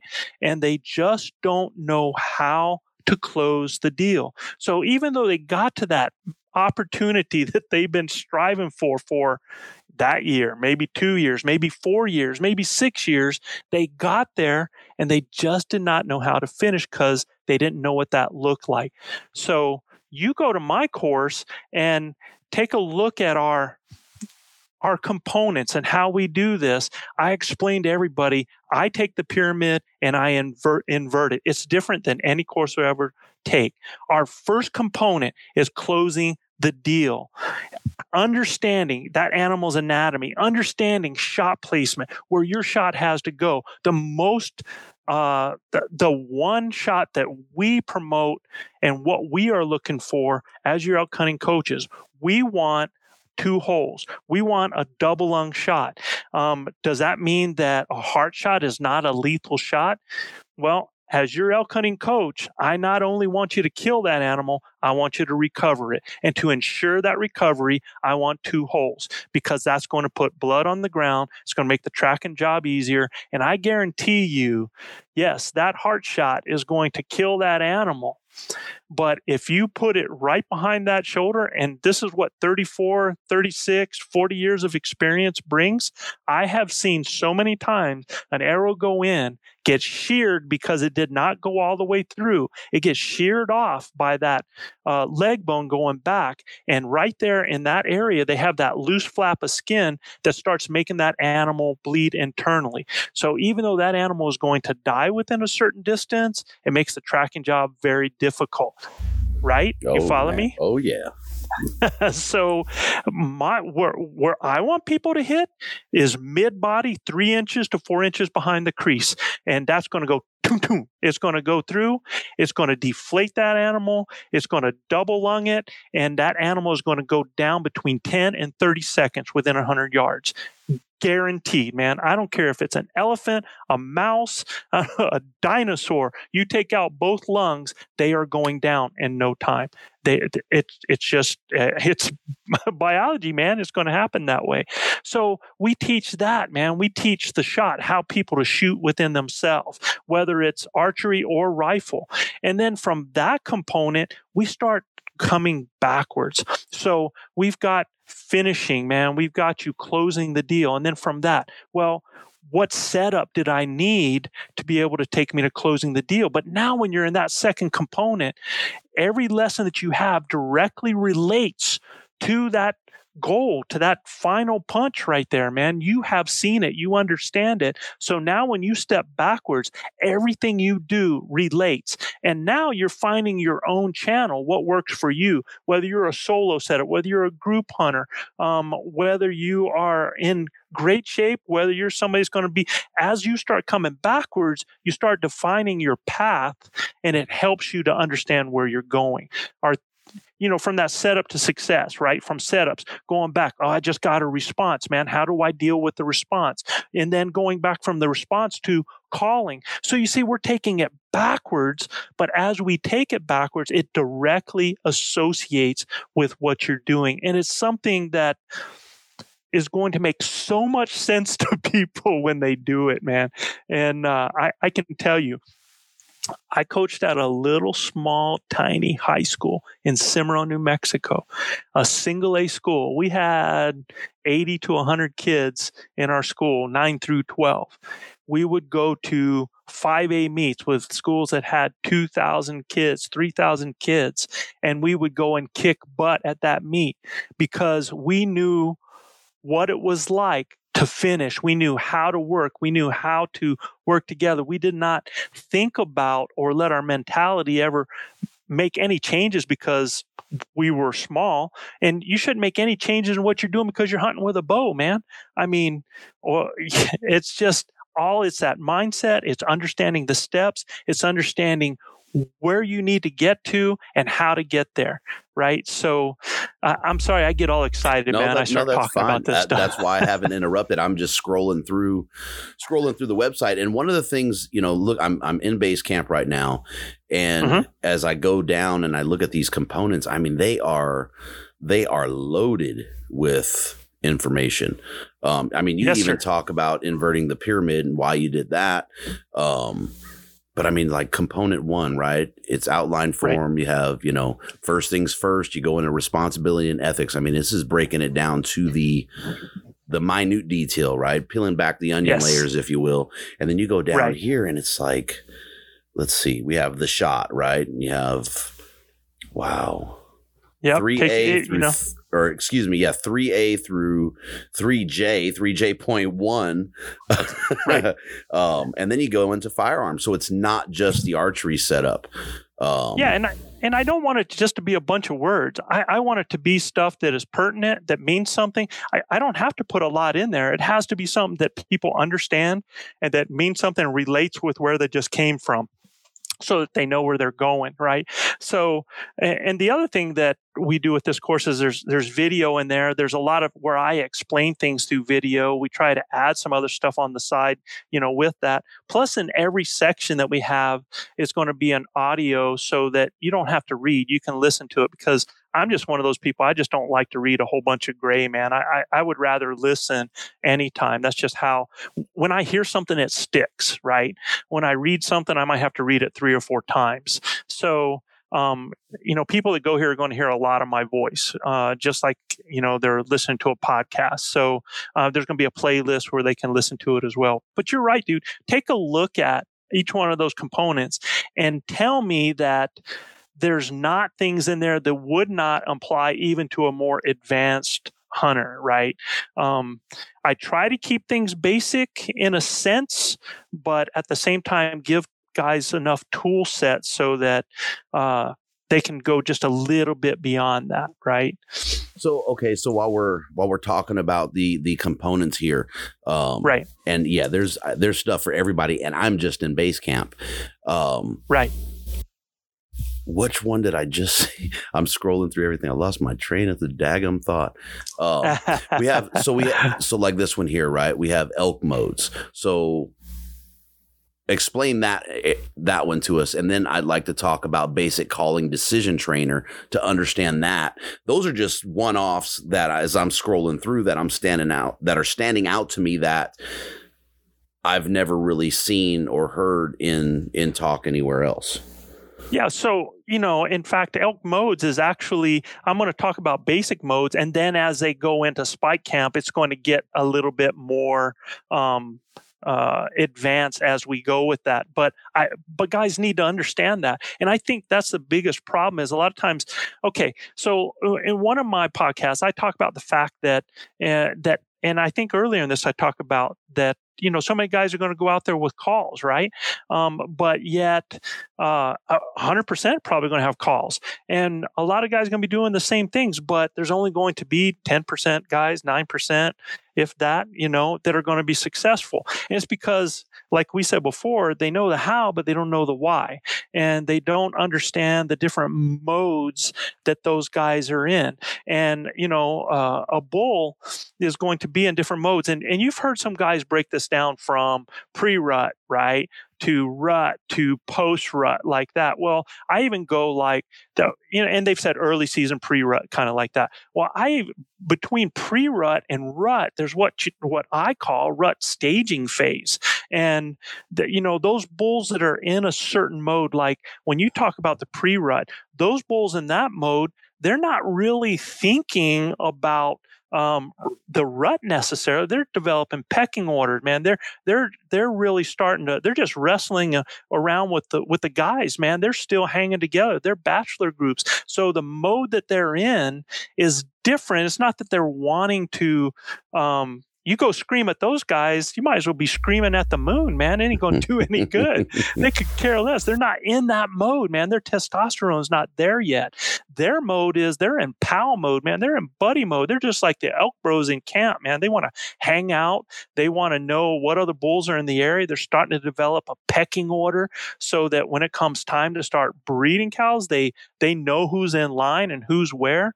That's a particular mode. Then when you get to that, what I call that staging mode, now you've got, it's not quite that pre-rut and it's not quite rut. It's kind of like a mixture. And what's happening too in this time is, got to remember, cows can come in heat at any time. Well, you get some cow pheromones in the air and it changes the whole game, man. They can go from buddy mode to pissed off and get out of my face mode really, really quick, right? If that happens. So I talk and explain those different modes, because when guys call, they want to understand those modes so they know why they're saying a certain thing, right? And, that's kind of where that is. And it talks about those phases. So when to hunt, you got to understand your modes. You got to understand what to do during those modes, what's going to be effective and why you're doing it. And that's going to help you be more successful. But you're talking about component 9, right? So when you're talking about as you're going backwards, as I'm going backwards from calling elk, right? Well, I go from calling elk to finding elk. So and some people are like, well, aren't you going to call to find them? And that's not necessarily. I mean, I talk about what you have to do to put yourself in position so that they're going to hear those calls. I talk about the gutsy hunter. I talk about where are the elk when they're pressured. I talk about night bugling. So I talk about how to find them. And then you're going to now, all the calling part of it is going to make direct sense. Again, it relates. And I go from finding elk backwards to understanding. And you'll see before I get any further back, I talk about hunting etiquette because, you know, I talk about the bigger picture all the time, bro. And, this whole reason for this course is not just so that guys can go out and punch their tag. Yes, that's what I want them to do, but I don't want a piece of crap out there punching their tag. I want responsible, ethical people that are teaching the bigger picture and making this better for all of us, that are passing on heritage to their kids, to their brothers, to their cousins, to their nephews. So, you know, it's like when I coached, I could have state champions, but I didn't want a bunch of turds on my team. I wanted quality individuals that are going to go out and contribute to society. And that's the same thing that when I teach this stuff to elk hunters. That's why even when you take a look at that very first component, I start with first things first, responsibility and ethics, you know, and we talk about that immediately to get that mindset in already. So it's underlying through everything that they do, right? Now, you mentioned the elk calling decision tool. Right. So basically, oh man, wait till you see this puppy, man. So basically, it's almost where you start that and you have a scenario. And the scenario gives you a situation of what's going on, time of year, time of day, everything like that. And it might say that you've just heard this, and it says what should be your most likely next step, because I can't say it's the exact thing that you should do, but it's kind of like the best option. And then it'll give you options like, okay, so it is that pre-rut phase, and you hear a bull chuckle up on the side of a hill. And what should you do? Oh man, so you scream a lip ball at that guy. No, heck no, you don't do that, man, because that's not the mode that guy's in when he's chuckling up there, man. It's just, it's a very passive type call. Or if he just gives a location bugle just to let him know where he's at, or you hear him raking like that, at that time of year, you don't want to do certain things. So it's a decision thing that's going to say, okay, if you make this choice, it's going to say, well, you need to go back and take a look. This is why you would not do this. And it gives you a little bit of a hint so that you go back and then you start to go, okay, maybe I should make this decision then. And as you use this decisions tool, it keeps taking you. Like the first thing you do is when you hear that location bugle, you're going to see a choice. It's going to say you scream a bugle, you give a location bugle back, or you cut the distance, right? Well, that right decision is going to be immediately cut the distance. So it just gets that thought processing. And then after you make that decision, the next step comes up, and then the next step until you're at that position to be able to finish and close the deal. So that's what that calling decision tool is. It's a trainer. It's basically a trainer. The one of the things that you know, just scrolling through it that I like is that you don't necessarily, like if I'm in, you know, component 6, understanding elk, right? There might be things in here, and I'm not suggesting that anyone skip ahead. Right. But the one thing I like is I may not want to look at they are not whitetail. But I can go down here and look, 3.1 key factors, and we start talking thermals and understanding thermals, hunt and win strategy. So it's even broken down beyond thermals, right? And that's a discussion. Oh goodness, we could do a podcast 4, 5, 6 on thermals, and then do 4, 5, or 6 on wind and its effect on thermals. Because I think a lot of times they are talked about or thought as one and the same, which sorry, they're not. And they're not. Yeah. And like you said, we could have a whole podcast on that, man, because people don't, thermals are not guaranteed. I mean, just because it's rising, because it's going up, you get a cloud that comes over in one section, it's going to be different than 400 yards away, a half mile away. Yeah. Go into some dark timber. Yeah. There are certain places that bulls will select to bed down, because I don't care what happens, there's always going to be a prevailing breeze come through a certain way, and it's going to help them, and they know it and they understand it. And it's so hard to move in on them because of the way it is. You almost have to come over the top or something like that, where they think, they've never had anybody do that to them. I mean, freaking elk are smart. And they learn quick, man. They learn real fast. People think that elk, they say, well, they smell a human, man. They're gone. They're history. They're out. And just because it freaks them out when they smell human scent. No, it ain't human scent that freaks them out. Just go look at Estes Park, or take a look at all these pictures on IG, man, where you got bulls looking in people's windows, or they're walking through the city. It's not human scent that freaks them out. It's human scent where it shouldn't be at the time it shouldn't be there that freaks them out. So, there's so much to learn in that area. Yeah, you're right, man. And that's what I like about this course. And that's why I set it up. People can go wherever they want in the course. I set it up in a way to be able to make sure that they understand and relate. And I guarantee you, if I was anybody, the most important part of this course, I would make sure, and I state it very right up, if there's any other thing that the only thing you learn in this course, learn how to close the deal. Because there's a lot of you guys that are going to find yourself face to face with an elk. You might not know how you got there. You might not know why you got there, but you're there. And if you just understand this component, you will finish the deal quickly, ethically, and ensuring that both you and that animal don't go through a long day. And that means a lot to me. So let's run through. Let me see. Where do I start? I mean, you're in component 9. Where do I start? So we got equipment, gear, physical fitness, mindset, and mental fitness. So let's talk about that mindset and mental fitness. And that's one of the big things on the podcast and with Elk Bros, period, is being a grinder. That is something I hold dear to my heart. And that's one of the things that attracted me to Elk Bros, is that never quit, get knocked down, get back up mindset. Right. Yeah, I kind of call it, there was things that happened in my life that I call it a unicycle mentality. And the reason I call it that is because I can remember my stepdad. There were 6 of us kids, and we lived out in the boonies of the Carolinas. And where he got it, how he got it, I have no clue. But one day, he brings home a unicycle, and he takes it out in front of all of us kids, and he says, "Here, this is a unicycle.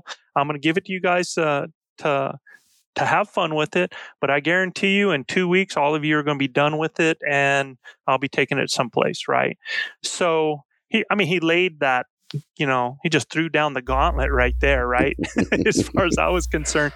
And you know what? Out of the 6 kids, 5 had started messing with it. 6 started messing with it. And 5 of them said, I'm done with that, man. And there was one, and that was me. And I refused to lose, man. I cut up ankles. I went through Band-Aids. I did all this stuff. I fell so many times, got right back up on it. I'd get a little bit further each time and just keep working that, man. And it was just that mentality of I had to conquer that, man. I just had to do it, and I had to find a way to do it. And before it was done, we didn't even have paved roads. We had gravel roads, where we lived, and dirt roads and stuff like that. And I was going all over the place on that unicycle, and people would look at you and they would see you on that unicycle, and it was like, yeah, I'm doing this, right? I would go up hills, man. I would go into places with it. I lived on that doggone unicycle, and the whole thing was I wanted to prove that I could do it, and not only that I could do it, but that I could master it, and that I was not going to give anybody else the satisfaction of saying that I couldn't do it. And I told that's you just so. been, yeah. Heck yeah, man. I think that's why I started hunting with the bow in the first place. People told me, I can remember, I remember at one point in my life, me practicing, and I was practicing going on a deer hunt with my bow, and a bunch of guys were watching. They said, man, you practice so much. Why are you practicing? I said, I'm going to go kill a deer with that. And I can see it to this day. I can see all 10 of them laughing, right? And the first mule deer that I killed at 15 yards, when I drew back on it as it was coming through my sight window to release, I could hear every naysayer. I could see every person laughing. I could feel all of that. And when I let go of that arrow, it all friggin' disappeared, man. It was like, I did it. I did what people said couldn't be done. And that's just kind of my mindset, man. And what I've always tried to teach kids, and what I've always tried to emphasize to people around me, is that my dad died, guy, when I was 13 years old. I didn't get to know my father. He was dad. You didn't know what type of man he was or anything like this. But he gave me one gift, and there was not a day that went by that I did not hear that man tell me, if there's a will, there's a way, right? And of everything, I got nothing, to move on in my life from my father except the GI Bill to help me go to college, and that mentality. And between those two things, the rest of my life has become what it is. And when my wife and I were 20 years old and going to get married, we didn't have to get married, man. It was, I fell in love with this girl. I wanted to marry her. I had no job. I had nothing to offer. And when she asked me, she said, Joe, what are we going to do in life? How are we going to get along? And I said, babe, as long as I got my bow, as long as I have my shotgun, I can live in a friggin' tent. I mean, we will make it. And that's just been that mentality, and there's been a lot of dark moments in my life, but I truly believe there's a reason for everything, and we can find a way to get through it. And that's the message. That's the life-changing message that I want to send out there. And I send it through elk hunting, because when you're out there and it's just you and those woods and what you got on your back and have in your hand, there is no enabling, man. There are no excuses. People aren't going to say, poor you. You either get it done or you don't. And it's that pure and simple. It's that real. It's that, I don't get to make excuses, man. And that's what I love about it. Me too. That is one of the aspects that, man, I don't know if it's one of, it might be the aspect. That whether you put everything out or you didn't, when you look back on that hunt, I don't care if you're chasing mule deer, antelope, whitetail, whatever, how much you gave and what you kept in the bag or kept in the tank. And sure, man, that's a long 11 months waiting for that season to come back. Oh, absolutely. I mean, that's why I tell guys, man, that's, I always give guys a hard time when they can't get out of bed to go on an elk hunt, man. And I'm like, are you kidding me, man? I'm like, you've waited 350 days to be able to do this, and you get done, you're going to say, I can't wait till the next time, and you're not getting out of bed? Shoot. I mean, get your butt up and, grind it out, man. Yep. Yeah. Because that's, I mean, we live for this. We dream about it, man. And, hey, just let's get after it, So, yeah, I mean, that's those messages. Those are the things, people talk about the suck, they look, when you hunt, crap happens. Things don't always go your way. There's going to be, I don't care how right you do everything, there's going to be a time when you're going to wound an animal and you're not going to recover that. I hope you don't have to experience that. I've only had to experience that one time.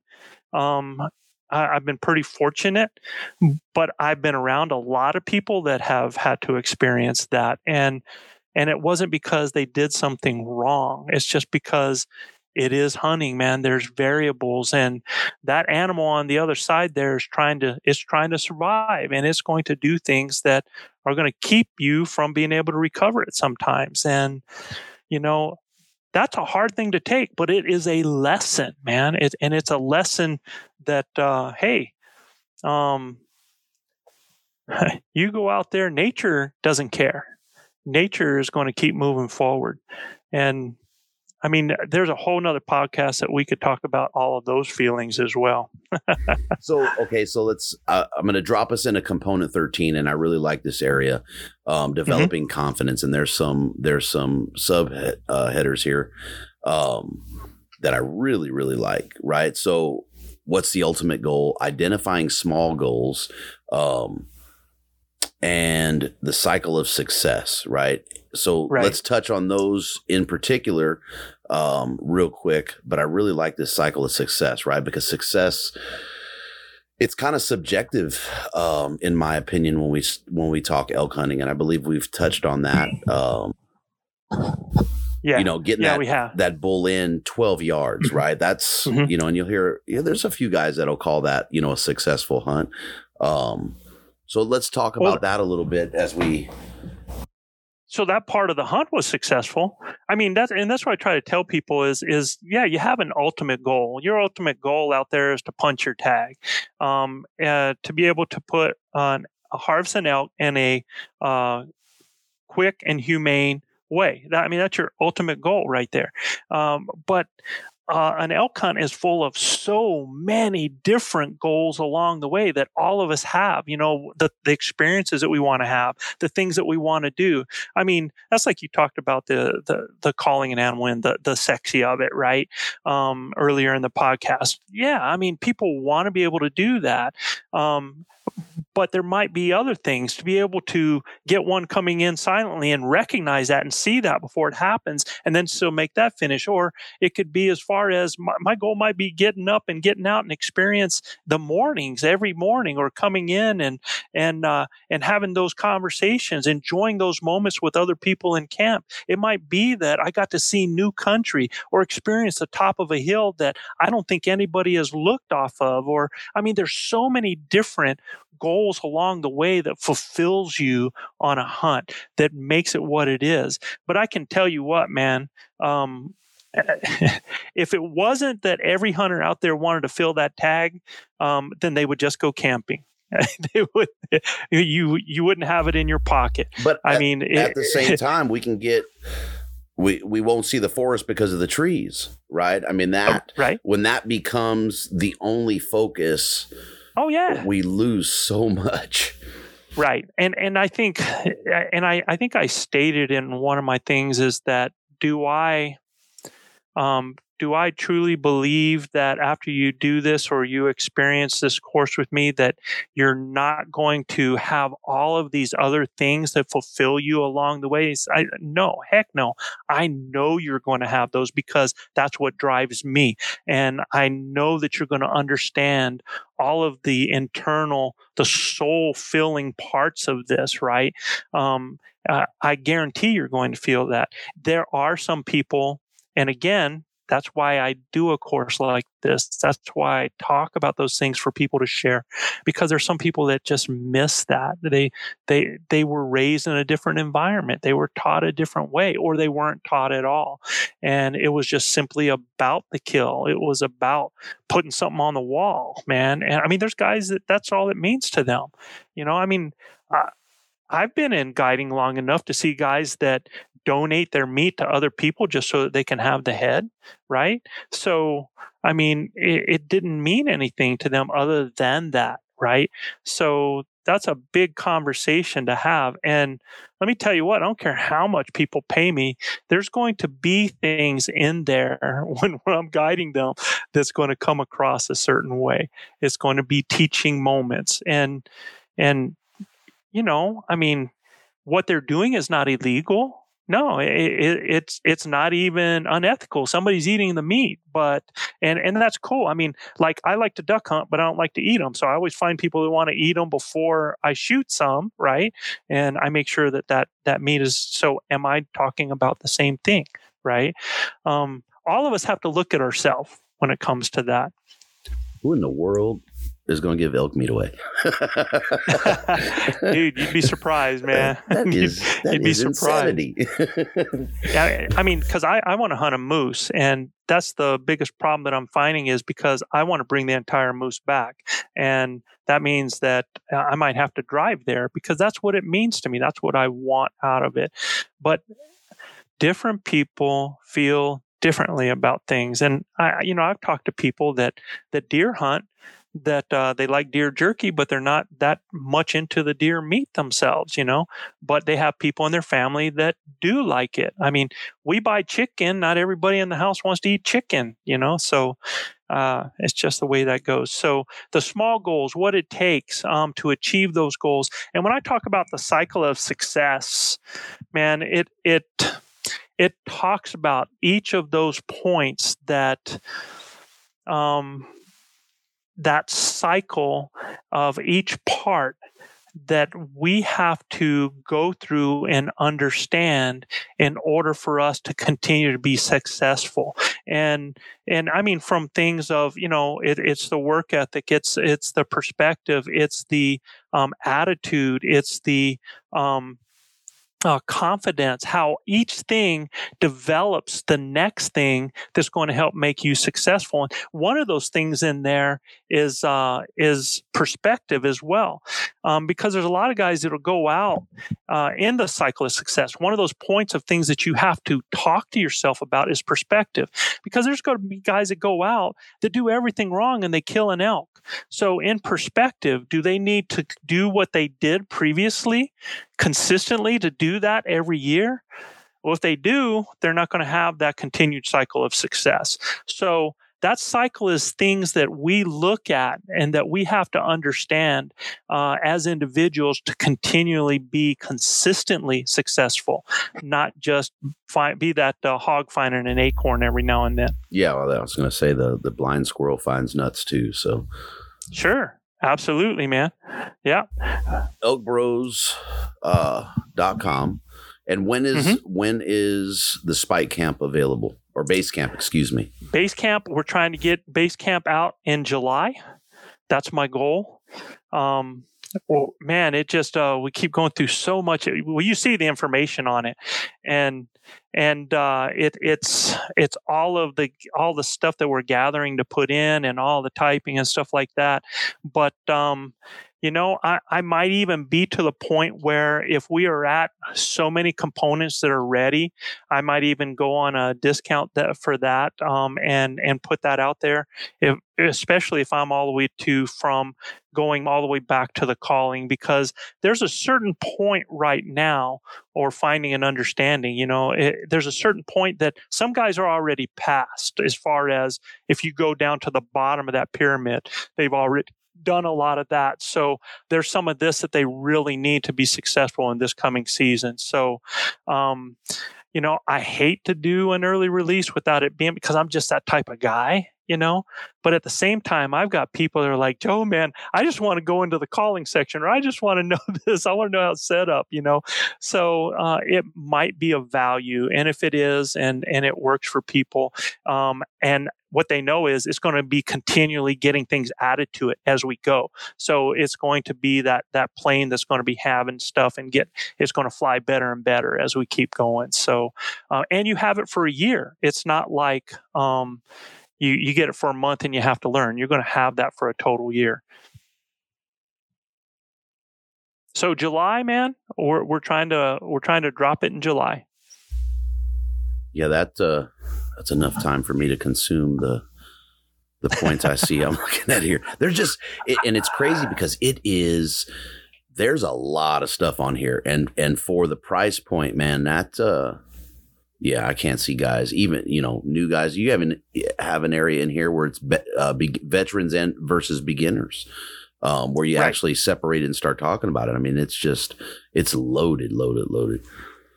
Well, it's man, it's almost 40 years of experience and looking at it from a coaching viewpoint.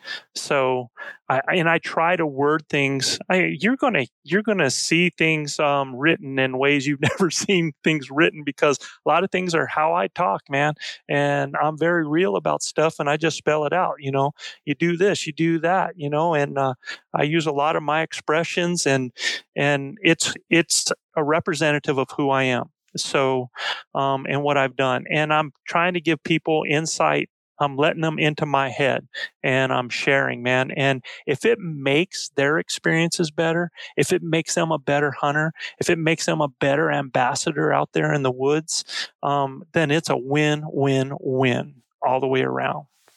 So one of the things that I want to get into, man, and I, as much as I love notching a tag, I am about the experience of being in the woods and just enjoying God's country and the growth that comes from it every single time that I'm out there, man. In my opinion, there is nothing on God's earth that is capable of doing what it does like hunting.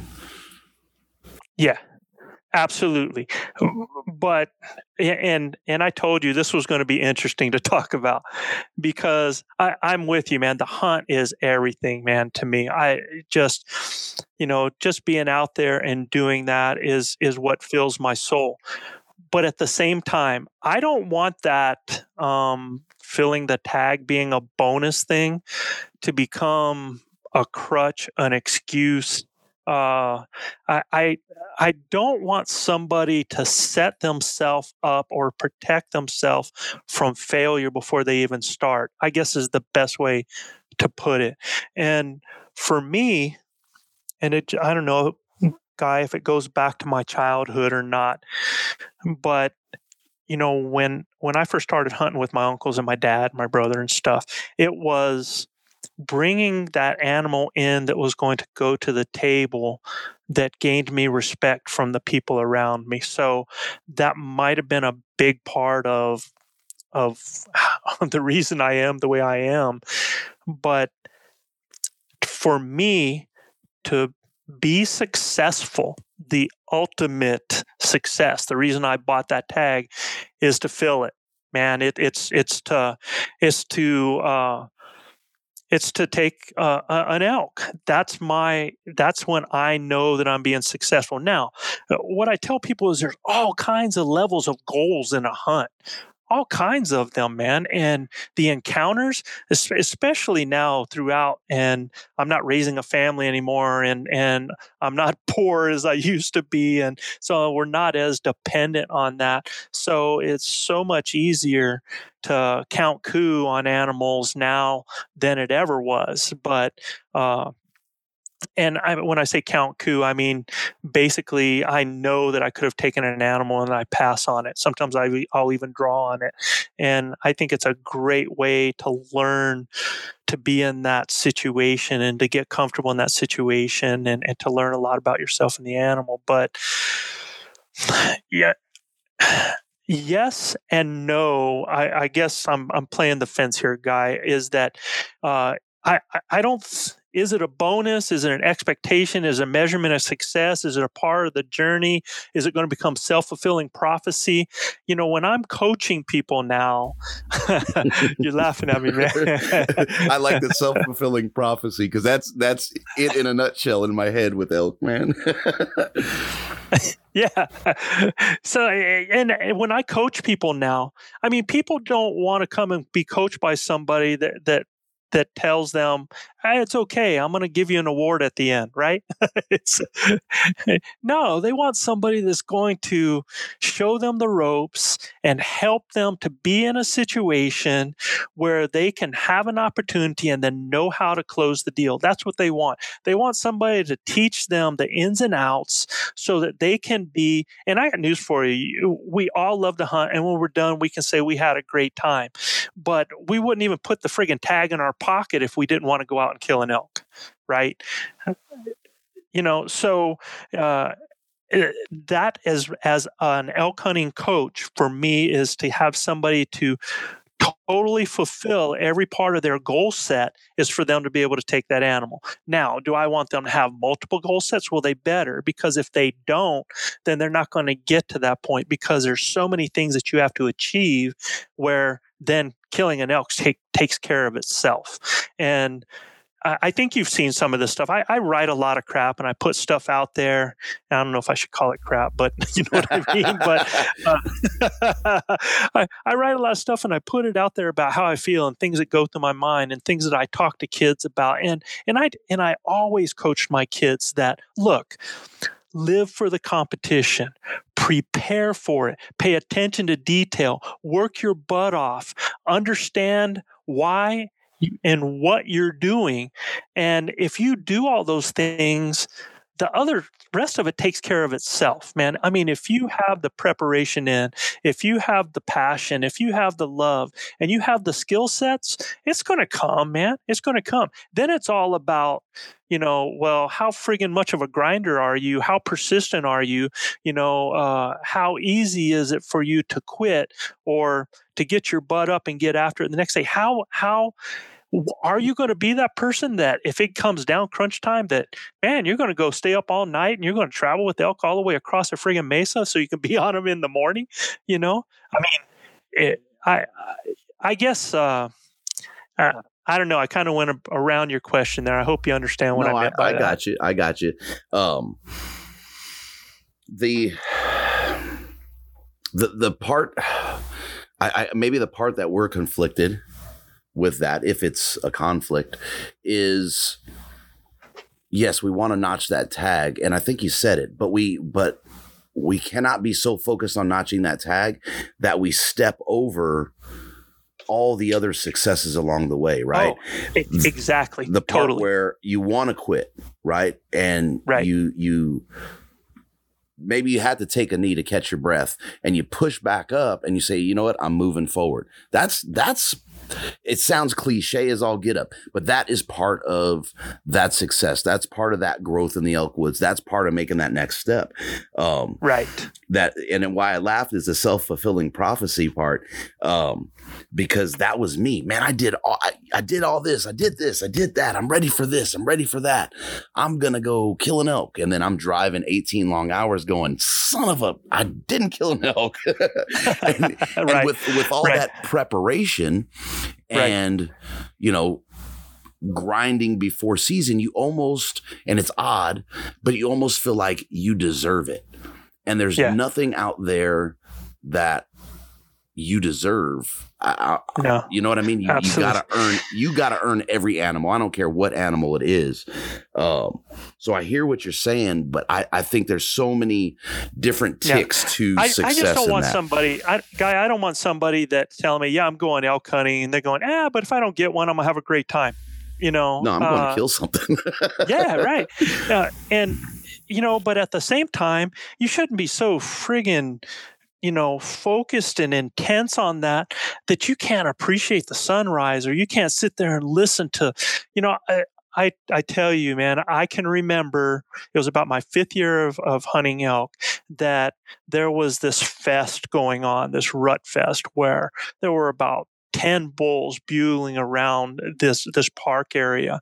And as much as I want to kill an animal and bring it home, I went to the edge. I sat down with my back against an aspen, put my head back, closed my eyes, and I stayed there for 10, 15 minutes just listening to it all happen. Man, I was just like taking it in. And, and then, man, it's time. All right, let's get back to hunting. But it's just because I'm so passionate and I love the hunt so much that I think you have to, if you're not feeling that, if it's just that I got my hands bloody, period, then you're missing out. Yeah, absolutely missing something. Yeah, totally missing out, man, because, I think that people live to be out there. And now even for me these days, it's all about sharing those memories and camaraderie, you know. I mean, I used to hunt alone by myself a lot. Even when I was with Chav, we would go out and we'd hunt our separate ways. And, it's to the point now, man, I want to be there over somebody else's shoulder and help them get it done and experience that and see their memory and see their experience. Or I want other people in camp to be able to share this because, that's what it's all about. It's that, that brotherhood, that sisterhood, that the hard work of people doing things together, telling those stories, having those laughs, working our butts off, facing challenges. It's just, it's all part of the package. That's those small goals. That's those small successes that build and build to make us who we are. And not only in the elk woods, I mean, I think I am just as tenacious in anything I do. I just don't, I can't accept doing average, man. That's just not in my system. So I think it's something that we take that into our life. We take into other things. We take it into raising our kids. We take it into our relationships, So I think it's way more than just about hunting. So I don't know. Yeah, that spoke to me. That spoke to me because, because that when we talk about, and I've been a preferred solo guy for years in the woods, and last year kind of opened my eyes, and not so much. I'm not going to say so much on my deer hunts, right? But on my elk adventure here, I enjoyed it. I'm conflicted to a point because the majority of my success hunting has been solo. So it's that part of it I still fight with a little bit, but like you're saying, the camaraderie part of it. And then in general, our demographic is so small to share these like experiences that I can talk to you and you can talk to 10 other people, but we're all intertwined in this. It is just amazing. It doesn't even have to be sharing a camp. I mean, it's just, with the podcast platform, you guys do it. And it's that camaraderie and that, kinship, if you will, through this experience that is really, that's why that spoke to me. That makes that so powerful to me. These guys that I share my elk camp with, and I'm very choosy about who I share my elk camp with, are some of the most incredible human beings that you'll ever meet. And all of us are from different places. Chav and I, we're married to sisters, and we've been best friends, coaching together, hunting together. This is going to be our 39th season, and he drew for this year. And for those people that don't know, Chav has been battling cancer, is relearning to walk. And I tell you what, man, he made sure that I put him in for the draw, and he drew, and he's busting his butt trying to just learn to walk again as one of his goals. But, these other guys that are in camp with us, man, have been there for him. They've been there for me. These are guys to ride the river with that, Gilbert says it all the time. I'd go through hell with a water pistol with these guys, man, for these guys. So, that's pretty special when you have that and you get that kind of that brotherhood. And Gilbert's wife teases him all the time, says, "I think you guys only go up there in the mountains just so you can cry." But it'll draw that emotion out of you too, though. That's the. You know what I mean? You ain't kidding. It'll draw absolutely. It out. Shoot. And so you just mentioned something and we kind of glassed over it. So let's talk Elk Bros a little bit. Let folks know, about Elk Bros and the podcast and everything. So Elk Bros happened because of my brothers. I've been guiding guys and hunting with people for almost 40 years now.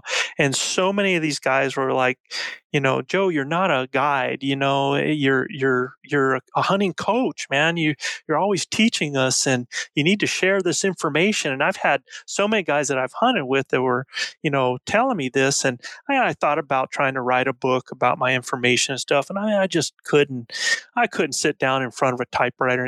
I'm just not made to do that, And Yeah, I think it was. So we've been doing this a year since February when I started doing this. It was a year ago this past February, and it was the hunt before that our Venezuelan mafia, Luis Gonzalez and Manano Graturon, on two different occasions we were out there and they would come to me like, bro, man, why are you not doing something with all the stuff you teach us? Why aren't you, sharing this with the rest of the world? Is it about money? Is it if it's about money that you need some help, we'll help you, man, but you need to start doing something. And just their belief in me, them willing to back me, in a sense. And, just the things that I've had different people that some of my best friends in my life right now are people that I developed relationships as being. I wasn't, I was their guide, but I never just guide. I always teach, and I develop rapport. And, these guys lit a fire under my rear end. And I called them up one day and I said, I'm buying a domain. I'm going to do this. I'm going to start. And this is my goal. This is what I want to do. And so I started Elk Bros, man. And the name, not only to honor them, but really the Elk Bros, the ones that I wanted to honor was Chav and myself, because, Chav is my brother-in-law according to, blood, but he's been more my brother than any sibling I've ever had in my life. And I did the name to celebrate that. And I didn't want it, I don't want it to be just a guy thing. I mean, I don't ever want to exclude. I coached boys and girls, and I say guys all the time, and that's how I coached my team. I had a girls team, I had a guys team, and I called all of them guys. Man, I was like, guys, come in, guys, come in. So I don't want it to be that way. I have two daughters. One of my daughters doesn't like to hunt. The other one is a tremendous hunter. But so when I started this, the whole idea is I'm building Blue Collar Elk Academy. It's an academy to teach, to coach guys on how to elk hunt, to be successful in the elk woods. And it's a little bit different format coming from a coaching background. But in order to start building my base for that, I said, wow, man, YouTube seems to get all this stuff. So I'll start doing like a podcast and YouTube, thinking YouTube would be the thing that would blow up. And as we started doing the podcast, I pulled Gilbert in to be the host, and we do this remotely. He's in Texas and I'm here. And Gilbert's awesome, dude, because Gilbert's just something else, man. He just makes me smile, and I think he says all the time he could talk the leg off a wooden Indian. He's paid to talk. And he's just so cool to be around. And so we started doing this with him as the host, and me kind of filling as we go like that. And I do all the layout. But what blew me away was the response to the podcast. And it's just been incredible. It's just been blowing up, and it just became its own animal. And we're getting we get all these letters and emails and contacts from people, and we get photos, and we have people saying, you've inspired me to this. And I gave up hunting, and this year I'm going to go after it again and do this. And, you hear that kind of stuff, Guy, and it's like, it's exactly why we're doing this, man, is to give other people the opportunity to have these same memories, these same experiences that have changed our life the way it has. And you look at it and you go, who would have thought? I did that? Yeah. Absolutely, man. I got to see it as a coach. I got to see how working with young people, working with youth, how much it impacted their lives, changed their lives, and helped them to do things in their life. And I think one thing that I've learned doing Elk Bros, Guy, is that we're just a bunch of big kids, man.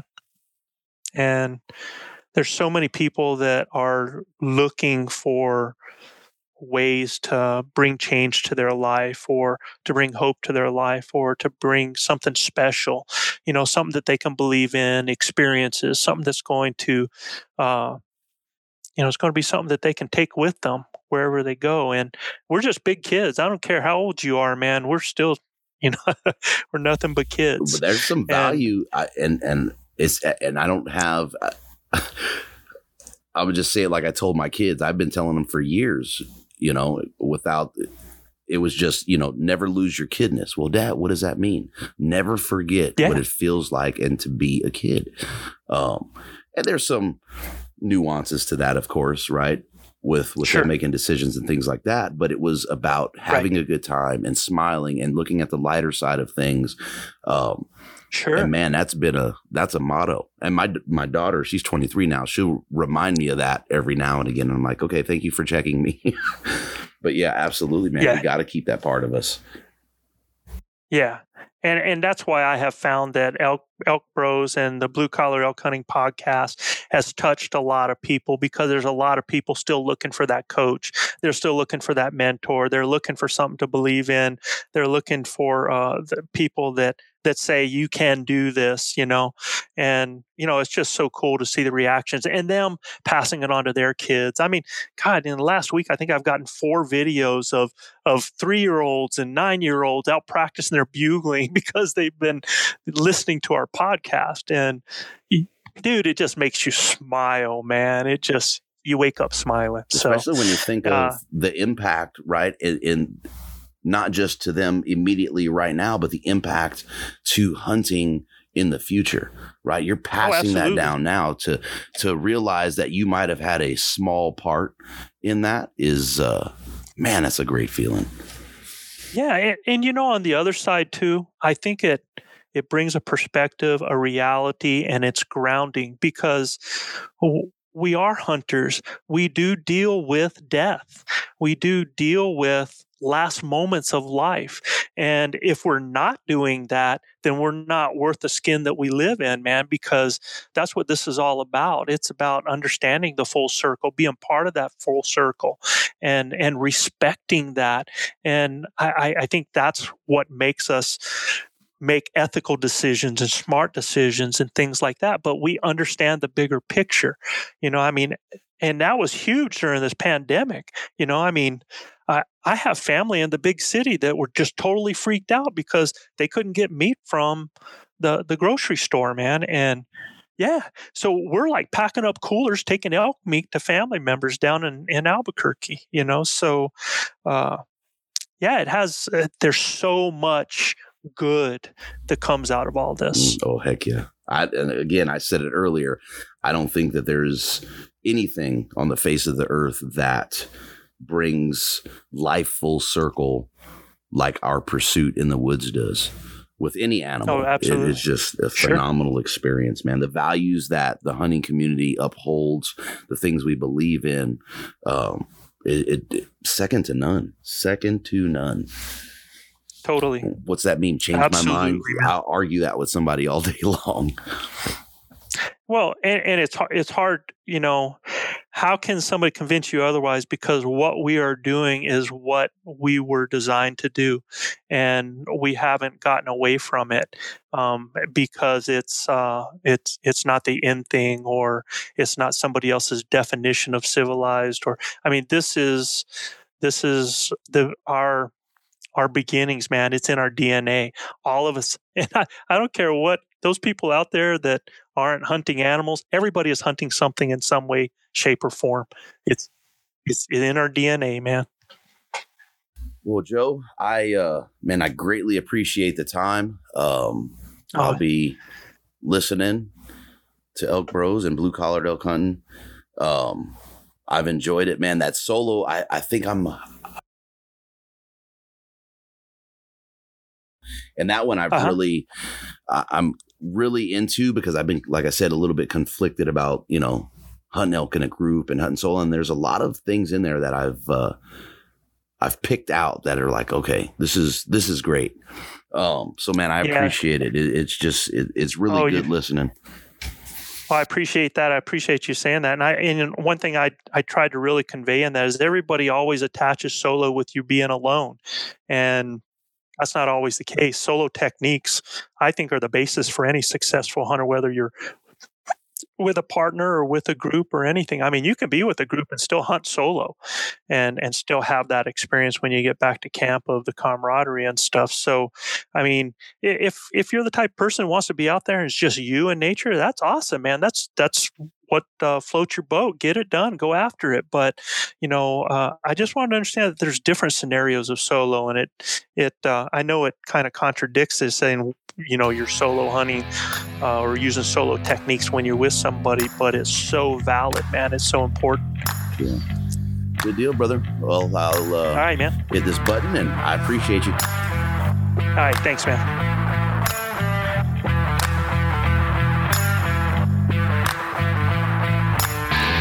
Thank you for listening. Follow and tag us on Instagram at Western Contours. Jump on iTunes, Google Play, and Podbean. Subscribe, leave us a comment, and don't forget to hit that 5-star rating. We appreciate the support, and until next time, lay them down. We spend a lot of time preparing for our hunts, and how we fuel our efforts is key. Head over to valleytopeaknutrition.com, helping you perform optimally in the backcountry. The purpose of Valley to Peak is to provide sound nutritional information supported by science to help you prepare and perform optimally in the backcountry. There's no secret. This is done through education, coaching, and programming based on personal goals and preferences. Head over to valleytopeaknutrition.com or catch them on Instagram at V2P Nutrition.